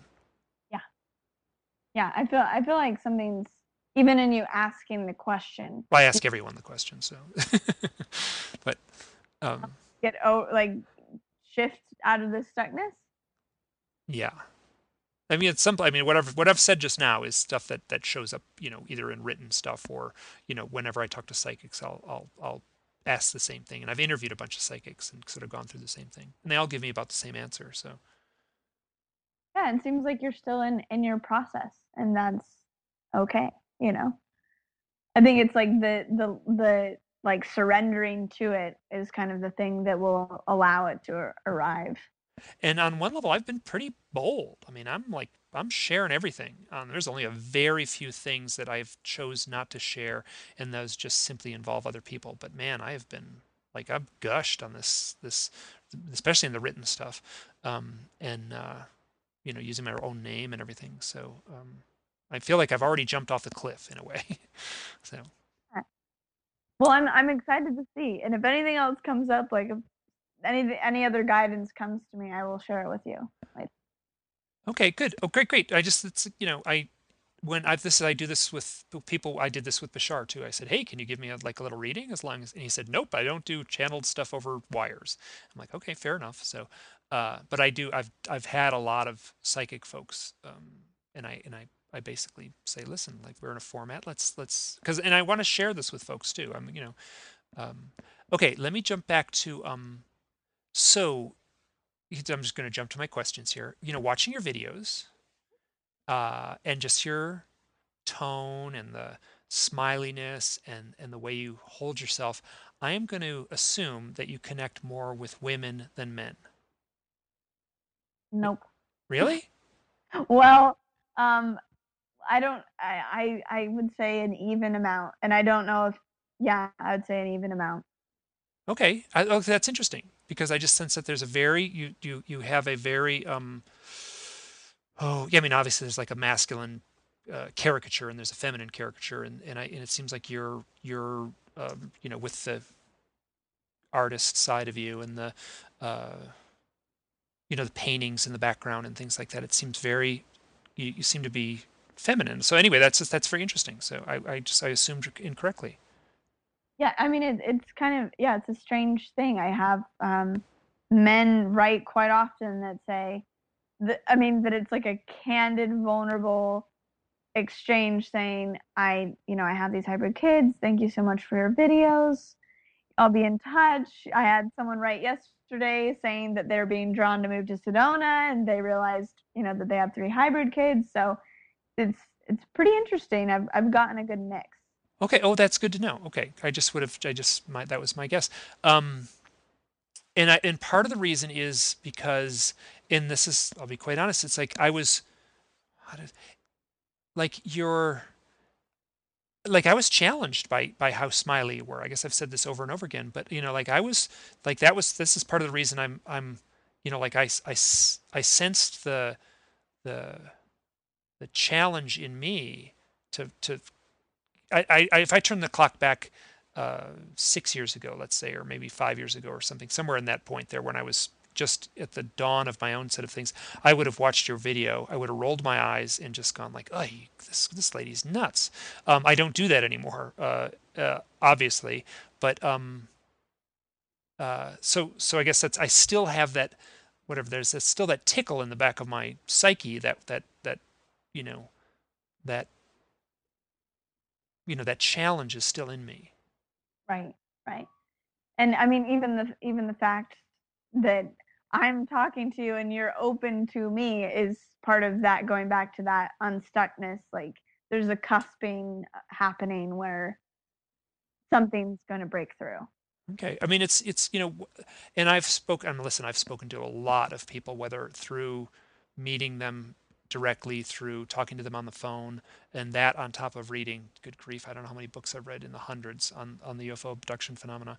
Um, and do you know Peter Robbins worked with Bud Hopkins? So, and I asked him this question, and I'm like, what is the percentage of women who have the issues of um, whether it be directly meeting hybrid children, whether it be odd pregnancies, whether it be experiences retrieved hypnotically on ships that have all the hallmarks of the what would be, I guess, called the hybridization process.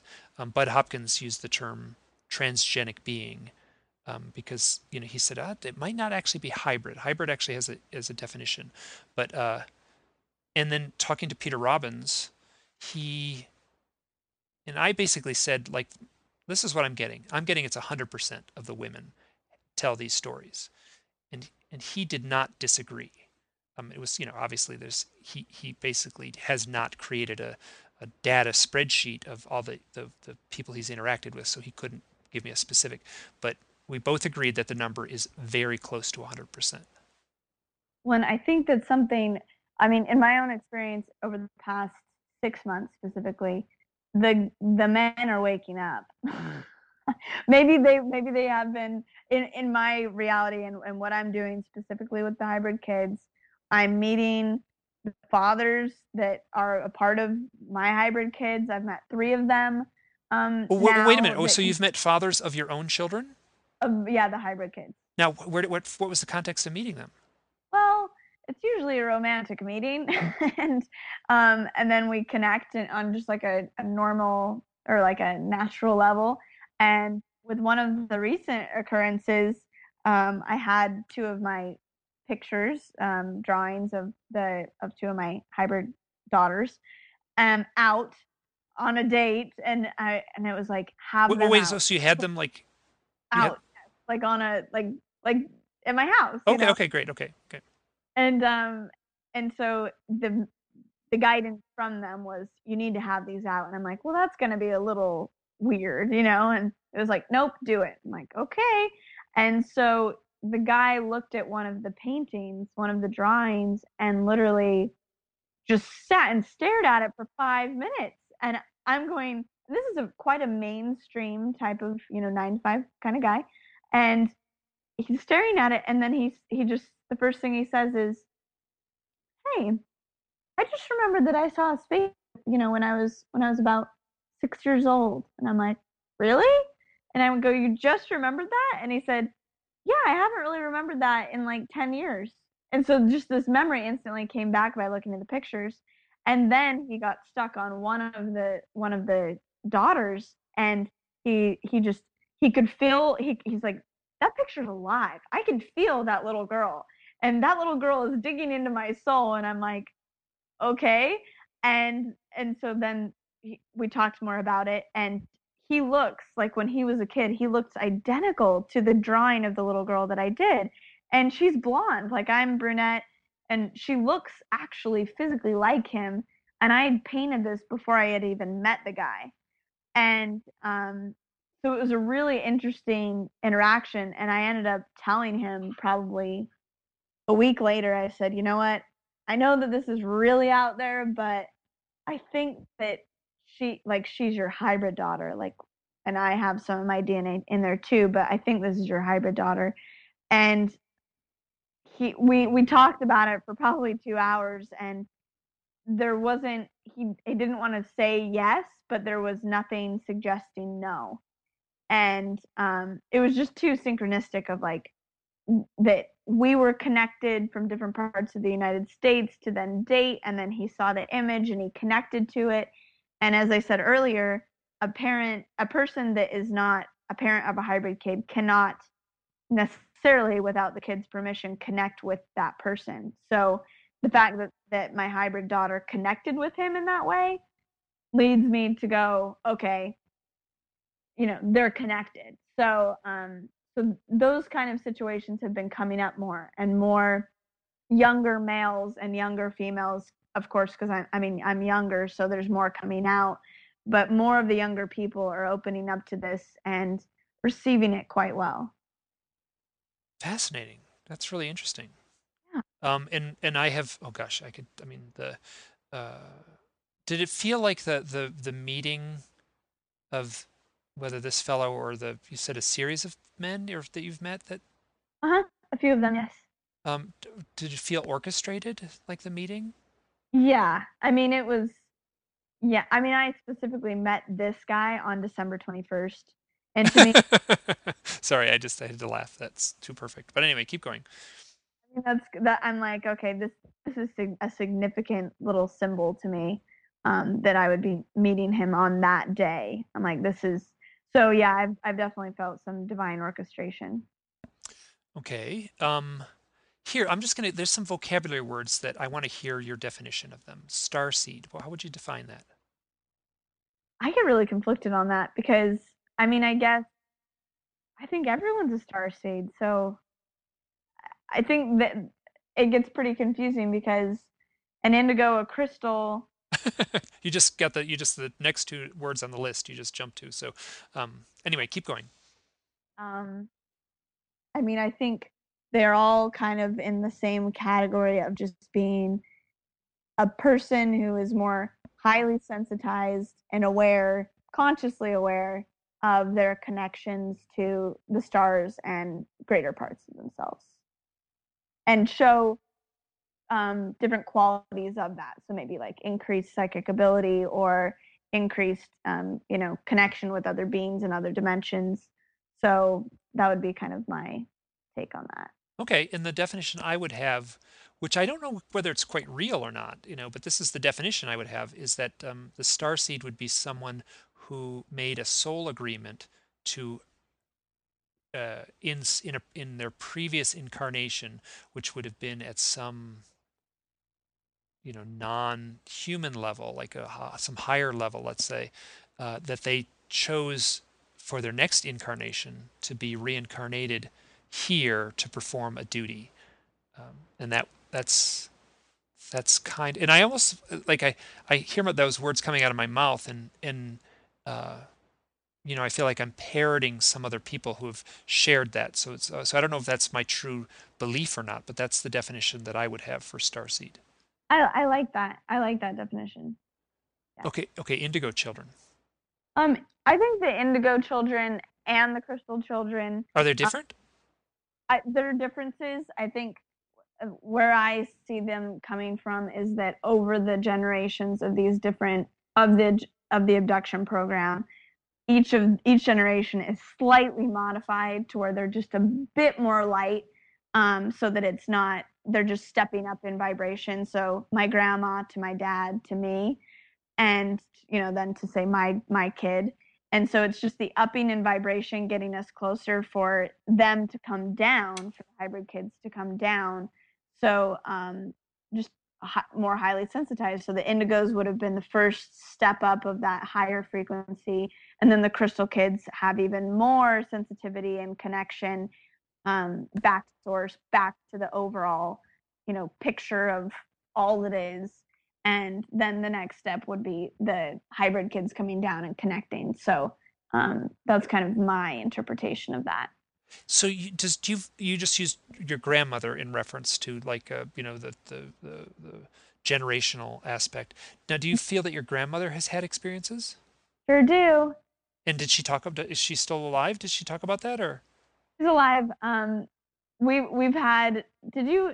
I don't know if we've talked about this before, but she's she's way too comfortable for an LDS woman to have me drawing hybrid children at her desk and like oohing and awing at them. And she had an experience, while I was staying there with my dad, of her hybrid kids actually coming to her like in the shower, like their appearance appeared in the glass, and she thought that it was me painting on the wall of the shower, and we're going no. And so she's had a lot of interactions specifically like with her kids coming around. And Oh, and but so drawing on the shot, so was that like drawing like with your fingertip in the steam on a mirror? Is that what you're saying? Or yeah. And okay. so she thought that that was, me doing it, and it was actually the kids. I mean, I don't know if they were somewhat appearing maybe behind the glass, kind of like in, a faded way, or they actually drew on the shower glass or something. But the kids were definitely present and definitely around, and so I can safely say that my grandma's a part of this whole thing. Okay. I don't know if I would jump to that conclusion so quickly, but so you know better about your grandmother than I do. But have you ever well, do you have any like odd marks in your body that you can't explain? No. Okay, this is a question that like every abduction researcher would ask. One of the YouTube videos that shows up on your site is just a fellow sitting there talking to the camera, and his name is Jason, and he talks about meeting his hybrid daughter in a completely physical realm. Um, how did you meet him, and what's is there more to his story? I met him through Sharon, and he's one of the most, you would really appreciate him. He's one of the most like skeptical, research oriented, like ET people who's specifically very like who's young out there. So I think that makes his story even more interesting because he's so, on the edge of believing because he needs it to just be blatant that, and researched. And yet he's had these experiences where before that specific meeting where he met his hybrid daughter in person, physically, he was having, several sightings every day for like 6 months. I mean, like the amount of sightings and experiences that he's had physically, consciously is just, I mean, it's, yeah, unparalleled to to anything else I've ever heard. So, it's pretty amazing. Like you would actually really like to have him on your show if you were Huh? interested. Oh yeah, no, that's not so much that to have him on the show, but I definitely did like tap into that. Yeah. Like whoa, man, this guy's like he's talking my language. So I get where he's coming from. I could see him like wanting to explain it in a way that Right. was clean and void of emotion. At the same time, I can't remember something in the middle of that where he talked about like uh, like just a mere glance of the child. And I'm doing this from memory. I just watched it the other day. Um, Basically, like opened up like a vast eternity of universal love. It's interesting because on one level he's being very pragmatic, and at the same time he's like, you know, he was, I mean, I feel very strongly that he was being honest when he said that was the reaction he had. Yeah. Yeah. So yeah, it was an amazing. It's been amazing having him around, because he fully is kind of amazed by our ability to just say, "Yeah, my hybrid daughter, like I connected with her last night telepathically," and Sharon's like, "Oh, right, that's," and we just kind of we that's genuinely what we experience. We're not making it up. It's like it's very like blatant and obvious to us. And so he's like, "Wow, I want to get to that place." And then we look at him and say, "How do you know all this stuff about all this stuff? I mean, you must just sit here all day and research." And we're like, "We want to know what you know." So it's a fun balance. Okay, yeah. So I mean, and I laughed there when you were saying that because, that's like I'm a little bit shocked. I'm like, "Whoa, man, you are just jumping. You're just diving right in off the deep end there and saying this stuff where just for my own identity, my own reality, like I feel like I'm how to say it? I'm saying the same thing in a lot of ways that you're saying. I'm just choosing different vocabulary words. And at the same time I'm being very cautious. Like I recognize like the judgment that's in me Yeah. when people whatever don't play by my rules, which is kind of childish for me to say it that way. But that those vocabulary words are important to me. I think I even like multiple times throughout the show I pointed out, specifically like, ooh, that just this one word, like I latch onto. So um I'll tell a little story. I was at a UFO conference. This is going back now probably to 2008. And I met a woman there, and she later turned out to have some very powerful experiences. She was very hesitant to share anything, but we befriended each other. She would not share anything at the conference. I did not know why she was there. Um, uh, and I liked her enormously. So we struck up a friendship right there and then. And during the conference, I was oh like I was pushed to my limit as far as like the stories I was hearing. Not so much even from people on the podium, just people that you sort of bump into at the line where you get your coffee, uh, and um, and it was like dragging me down emotionally. Mhm. It was, I felt like I was walking, when you have a Macintosh, right? When it freezes up and there's just that little spinning lozenge, I felt like that's what my face must have looked like, just that little spinning logic, the lozenge just frozen up, just seized up.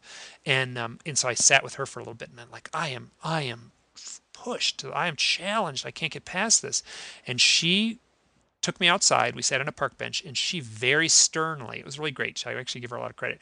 She was very stern. She was like the junior high school gym coach, like she got right in my face and said, "You cannot, be judgmental like this. These are just their stories. These are just, these are these people's experiences. You cannot, uh, it's not going to, you're going to be crushed under this if you don't, recognize that all these people are doing is sharing their stories." And that was actually one of the more important things that's ever happened to me in my whole strange journey on here. That's whatever brought me to this place right now where I'm doing these interviews and stuff.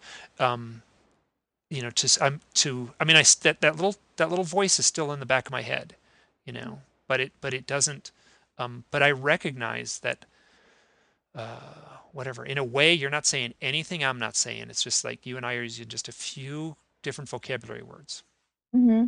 Yeah, yeah. We're on the same team. So a heads up when you go to a UFO conference, sometimes it doesn't feel like you're all on the same team. It's like you would think it would be like a flowing, love fest, but it's pretty. There's a side to it that's pretty catty, and people are pretty, whatever they kind of whisper each other. You would think that there'd just be hugs and and magical flute music, but it's kind of people like whispering behind each other's backs. So, um, I'll be aware. And I okay, mean, just heads I'm up. this open with you because I feel comfortable, but in that setting, I would be more the observer. And you know what I mean? And kind of not just declare myself to that degree. I Oh, would oh, use tune in ability to see what was appropriate. okay. Now, just so you know, like the reason I go to these things is absolutely because I can just declare my experiences without any, like you have permission at a UFO conference to share your stories. Right. So yeah, so don't hold back. Like I'm not saying, but just be aware that it's, um, whatever. I'm painting a dark picture of it. It's not as bad as I'm painting kind of a crappy caricature of it, which isn't really true. But I wish it was more, hugs and love. But so uh, what's going on in the future for you Um, besides Sedona? um, creating. I'm gonna do some artwork there, but it's more so starting that kind of like community flair. I don't necessarily know. It's one of those things that I'm just like I'm drawn, like I have been to all of the other stories I've told today. And whatever comes up will come up. So I'm not quite sure yet. Fair enough. I will say it again. You are very young. Whatever's going on, um, I sense that you're not going to be deterred, Right. and you'll proceed forward, whatever that means. And I just, proceeding forward means evolving and changing. So, this the reality of what we're talking about now. I I have a feeling if we did this interview a year from now, that there would be, you know, changes in outlook and changes in intensity. Quite probably it might get more intense. Um, but yeah, I just want to say thanks for coming on and sharing this time with me. Thanks so much for having me. I really appreciate it. Great. If there's anything you want to share, hey, just plug your site a little bit. Hybridchildrencommunity.com, and we have Facebook page and Facebook group to connect with, which just is Hybrid Children Community again. And then our YouTube channel is youtube.com/the Hybrid Children. And my personal website is Bridget Nielsen, BridgetNielsen.com. And that's me. Okay, and once again, your last name is my middle name. That's my mother's maiden name. So on some level, back in Denmark, wherever, well, I guess whatever, half the people in Denmark are named Nielsen. So what I suspect we're related somehow way back there. Here, just one more thing. There on your YouTube video, it must be about 7 minutes long or so, and there's just a woman speaking in front of the camera named, what's her name, Michaela? Michaela? Mm-hmm. Michaela. I was blown away. I was just slain by by her presence. I thought she was great. Yeah, she's wonderful. Yeah. And I mean, she's telling like basically the story of coming to terms with her own hybrid children. Yeah, yeah. And I mean, she's very close to them. And I mean, it's very real, just like it is for me, for her. But that was the first time that she had like come out, you know, publicly in any way. Like she had just, spoken about her experiences to very few select people. So that was a really big deal, that video. And it was just amazing how it captured her like true love and connection for her kids. Yeah, yeah. And I was that one and the one with Jason, I thought were very good bookends because she was very, very emotional and Jason was very, very pragmatic. Hey, thanks so much. It was great. Thank you so much. Oh, good. I look forward to talking to you soon. Yes. Bye now. Bye. Hi, this is Mike. I am chiming in at the end of the editing process. I just want to add a few more things here. There's an audio interview with Russell Targ, and Russell Targ was one of the scientists that worked at Stanford that sort of pioneered the initial remote viewing research and studies.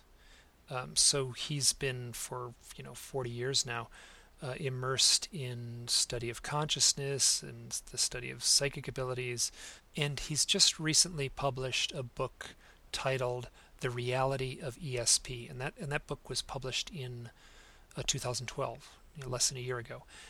Now, I bring up Russell Targ because he points out in an audio interview, I haven't read any of his books, but he points out in an audio interview that he was doing studies on Reiki healers, and he was challenged by the way they would describe what they were doing. The Reiki healer would say, energy, I have energy that comes from my hands, and I use that energy to heal people.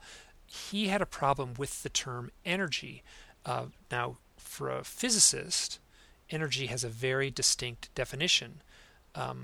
He said that energy or the intensity decreases divided by 4 as the distance is doubled, and this is a physical law. I had to look that up on Wikipedia to repeat it there. I actually don't understand it all that well, but the implication is that if someone put a giant floodlight in the parking lot and you walked right up into it at night and put your eyes right up close to the floodlight, it's going to be very bright. The energy would be very bright in your eyes. So you get in your car, you drive a mile down the road, you look back at that parking lot where the floodlight is. You can still see the floodlight, but its intensity has decreased. So that's, to me, a very simplistic definition of what I think he was trying to say.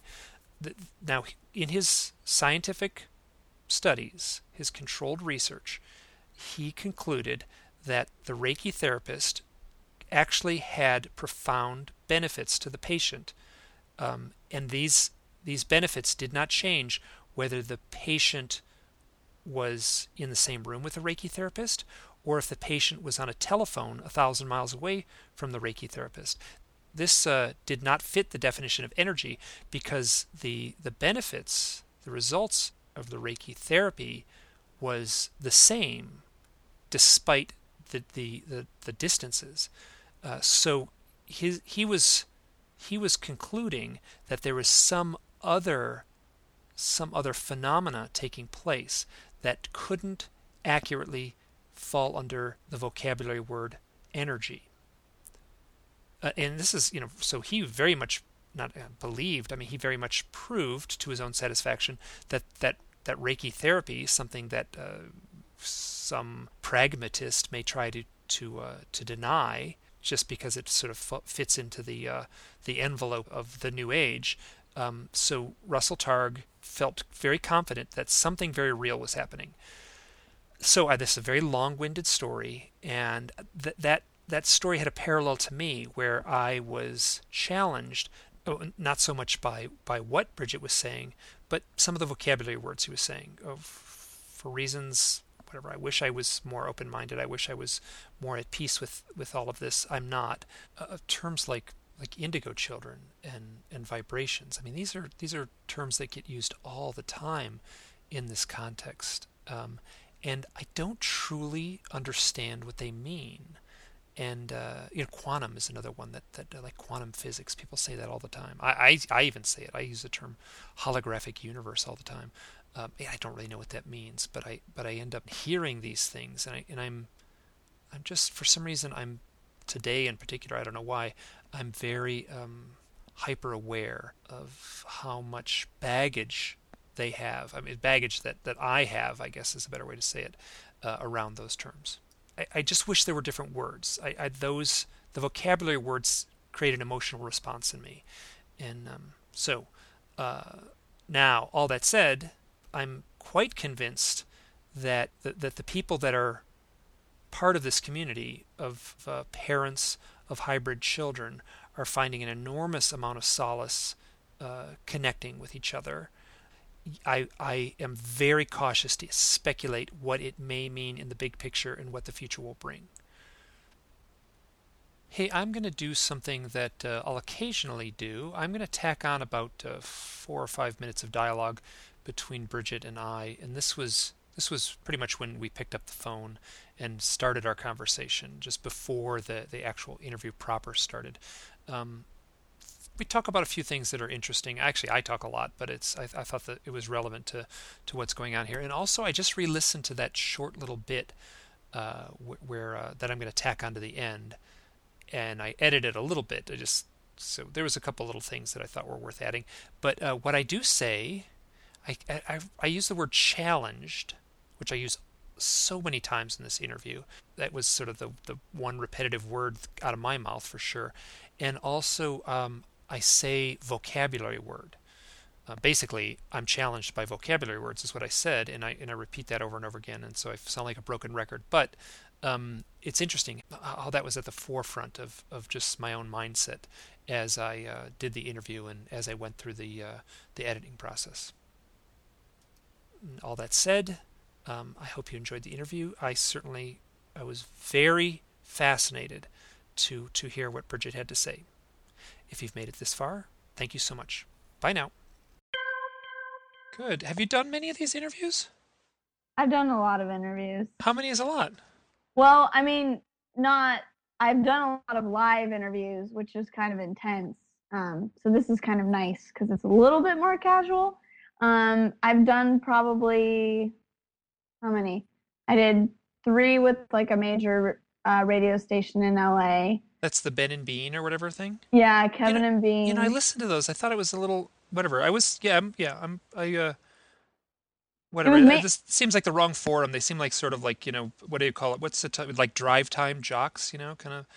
They are. That's what was so strange about the whole thing, but it ended up being super beneficial because so many people in Los Angeles heard me, and I got, Discovery Channel and then Sci-Fi are kind of interested in doing something with me because it was in Los Angeles and because it was on a pretty big station. So it ended up being like really good exposure for just, ETs and abduction. And so it ended up being really good.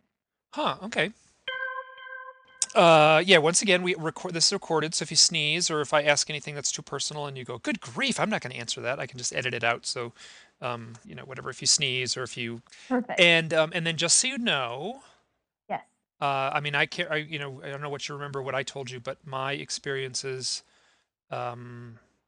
certainly, I'm very cautious to the words I use because I'm so challenged by vocabulary words, but my experiences would certainly fit into the category of alien abduction. Right. So yeah, so and then I've also been like completely fanatically studying this. So for the last, I don't know, decade or so. Yeah, you're probably one of the most versed people in the community, wouldn't you say? No. There's lots of people who are much more well versed than I am. But in a way, you talk to, individual people and kind of like see the patterns. Like I feel like there's something special and unique to how you do it. What I do feel like I do is, there's kind of two divergent things, and we'll talk about this in the interview. I may even include this little bit. Sometimes I tag this kind of pre-chat stuff in at the end. What I do is I feel like there's like a what's the term? Like a confrontational almost divergence. There's two sides to the UFO research community. There's, the very simplistic way to look at it is the love and light crowd, and then the nuts and bolts crowd. The people who Right. want evidence and the people who look at the consciousness aspect of it. And believe those that is oil and water. They do, or they do not mix. They'll it's funny to be at a UFO conference because you can just see the strata. You can just tell from across the room who's who. Right. Um, and that said, I feel like I'm curiously agnostic. Like I feel like I have one foot in both of those worlds, and I can. I mean, it's all challenging, right? It's all everything. The whole thing is challenging, but I feel like like I'm balancing those two, and I feel like I'm what's the term like I feel like I'm not I don't see it as simplistic, like I feel like I can step back and say, well, these totally overlap, where other Right. people who are immersed in it would say, oh my, these don't overlap at all. That's just, we can't, like we have to study the burn marks in the field and ignore what the you know like the way it plays out, whether this isn't really true, but this is kind of like an anecdote that I'm just making up. But the researcher will show up at the house of someone who claims some sort of contact event, and they'll stay in the yard measuring the burn mark in the circle in the yard, and won't go in and realize that the person in the house is now psychic, has left their church, is channeling aliens. They'll totally stay out in the yard, and then take soil samples, and they'll Right. miss a big part of the thing. I think that burn mark in the yard is important, but I just feel like we have to give as wide a view as possible. Wouldn't it be so cool if both could work together? If the two people showed up at the house and one went and studied the burn mark and one went and talked to the person. I mean, I oversimplified it greatly with that Right, right, little right. example. So, but and also I mumble a lot. I don't know if I guess I've said that before, but I will sometimes go back and re-edit my dialogue. I very rarely will edit the guest's dialogue, but some, I will edit some of my, sometimes it takes me, I have to walk around the block 3 times to get a question out, and then, I guess I told you this the other day, but so.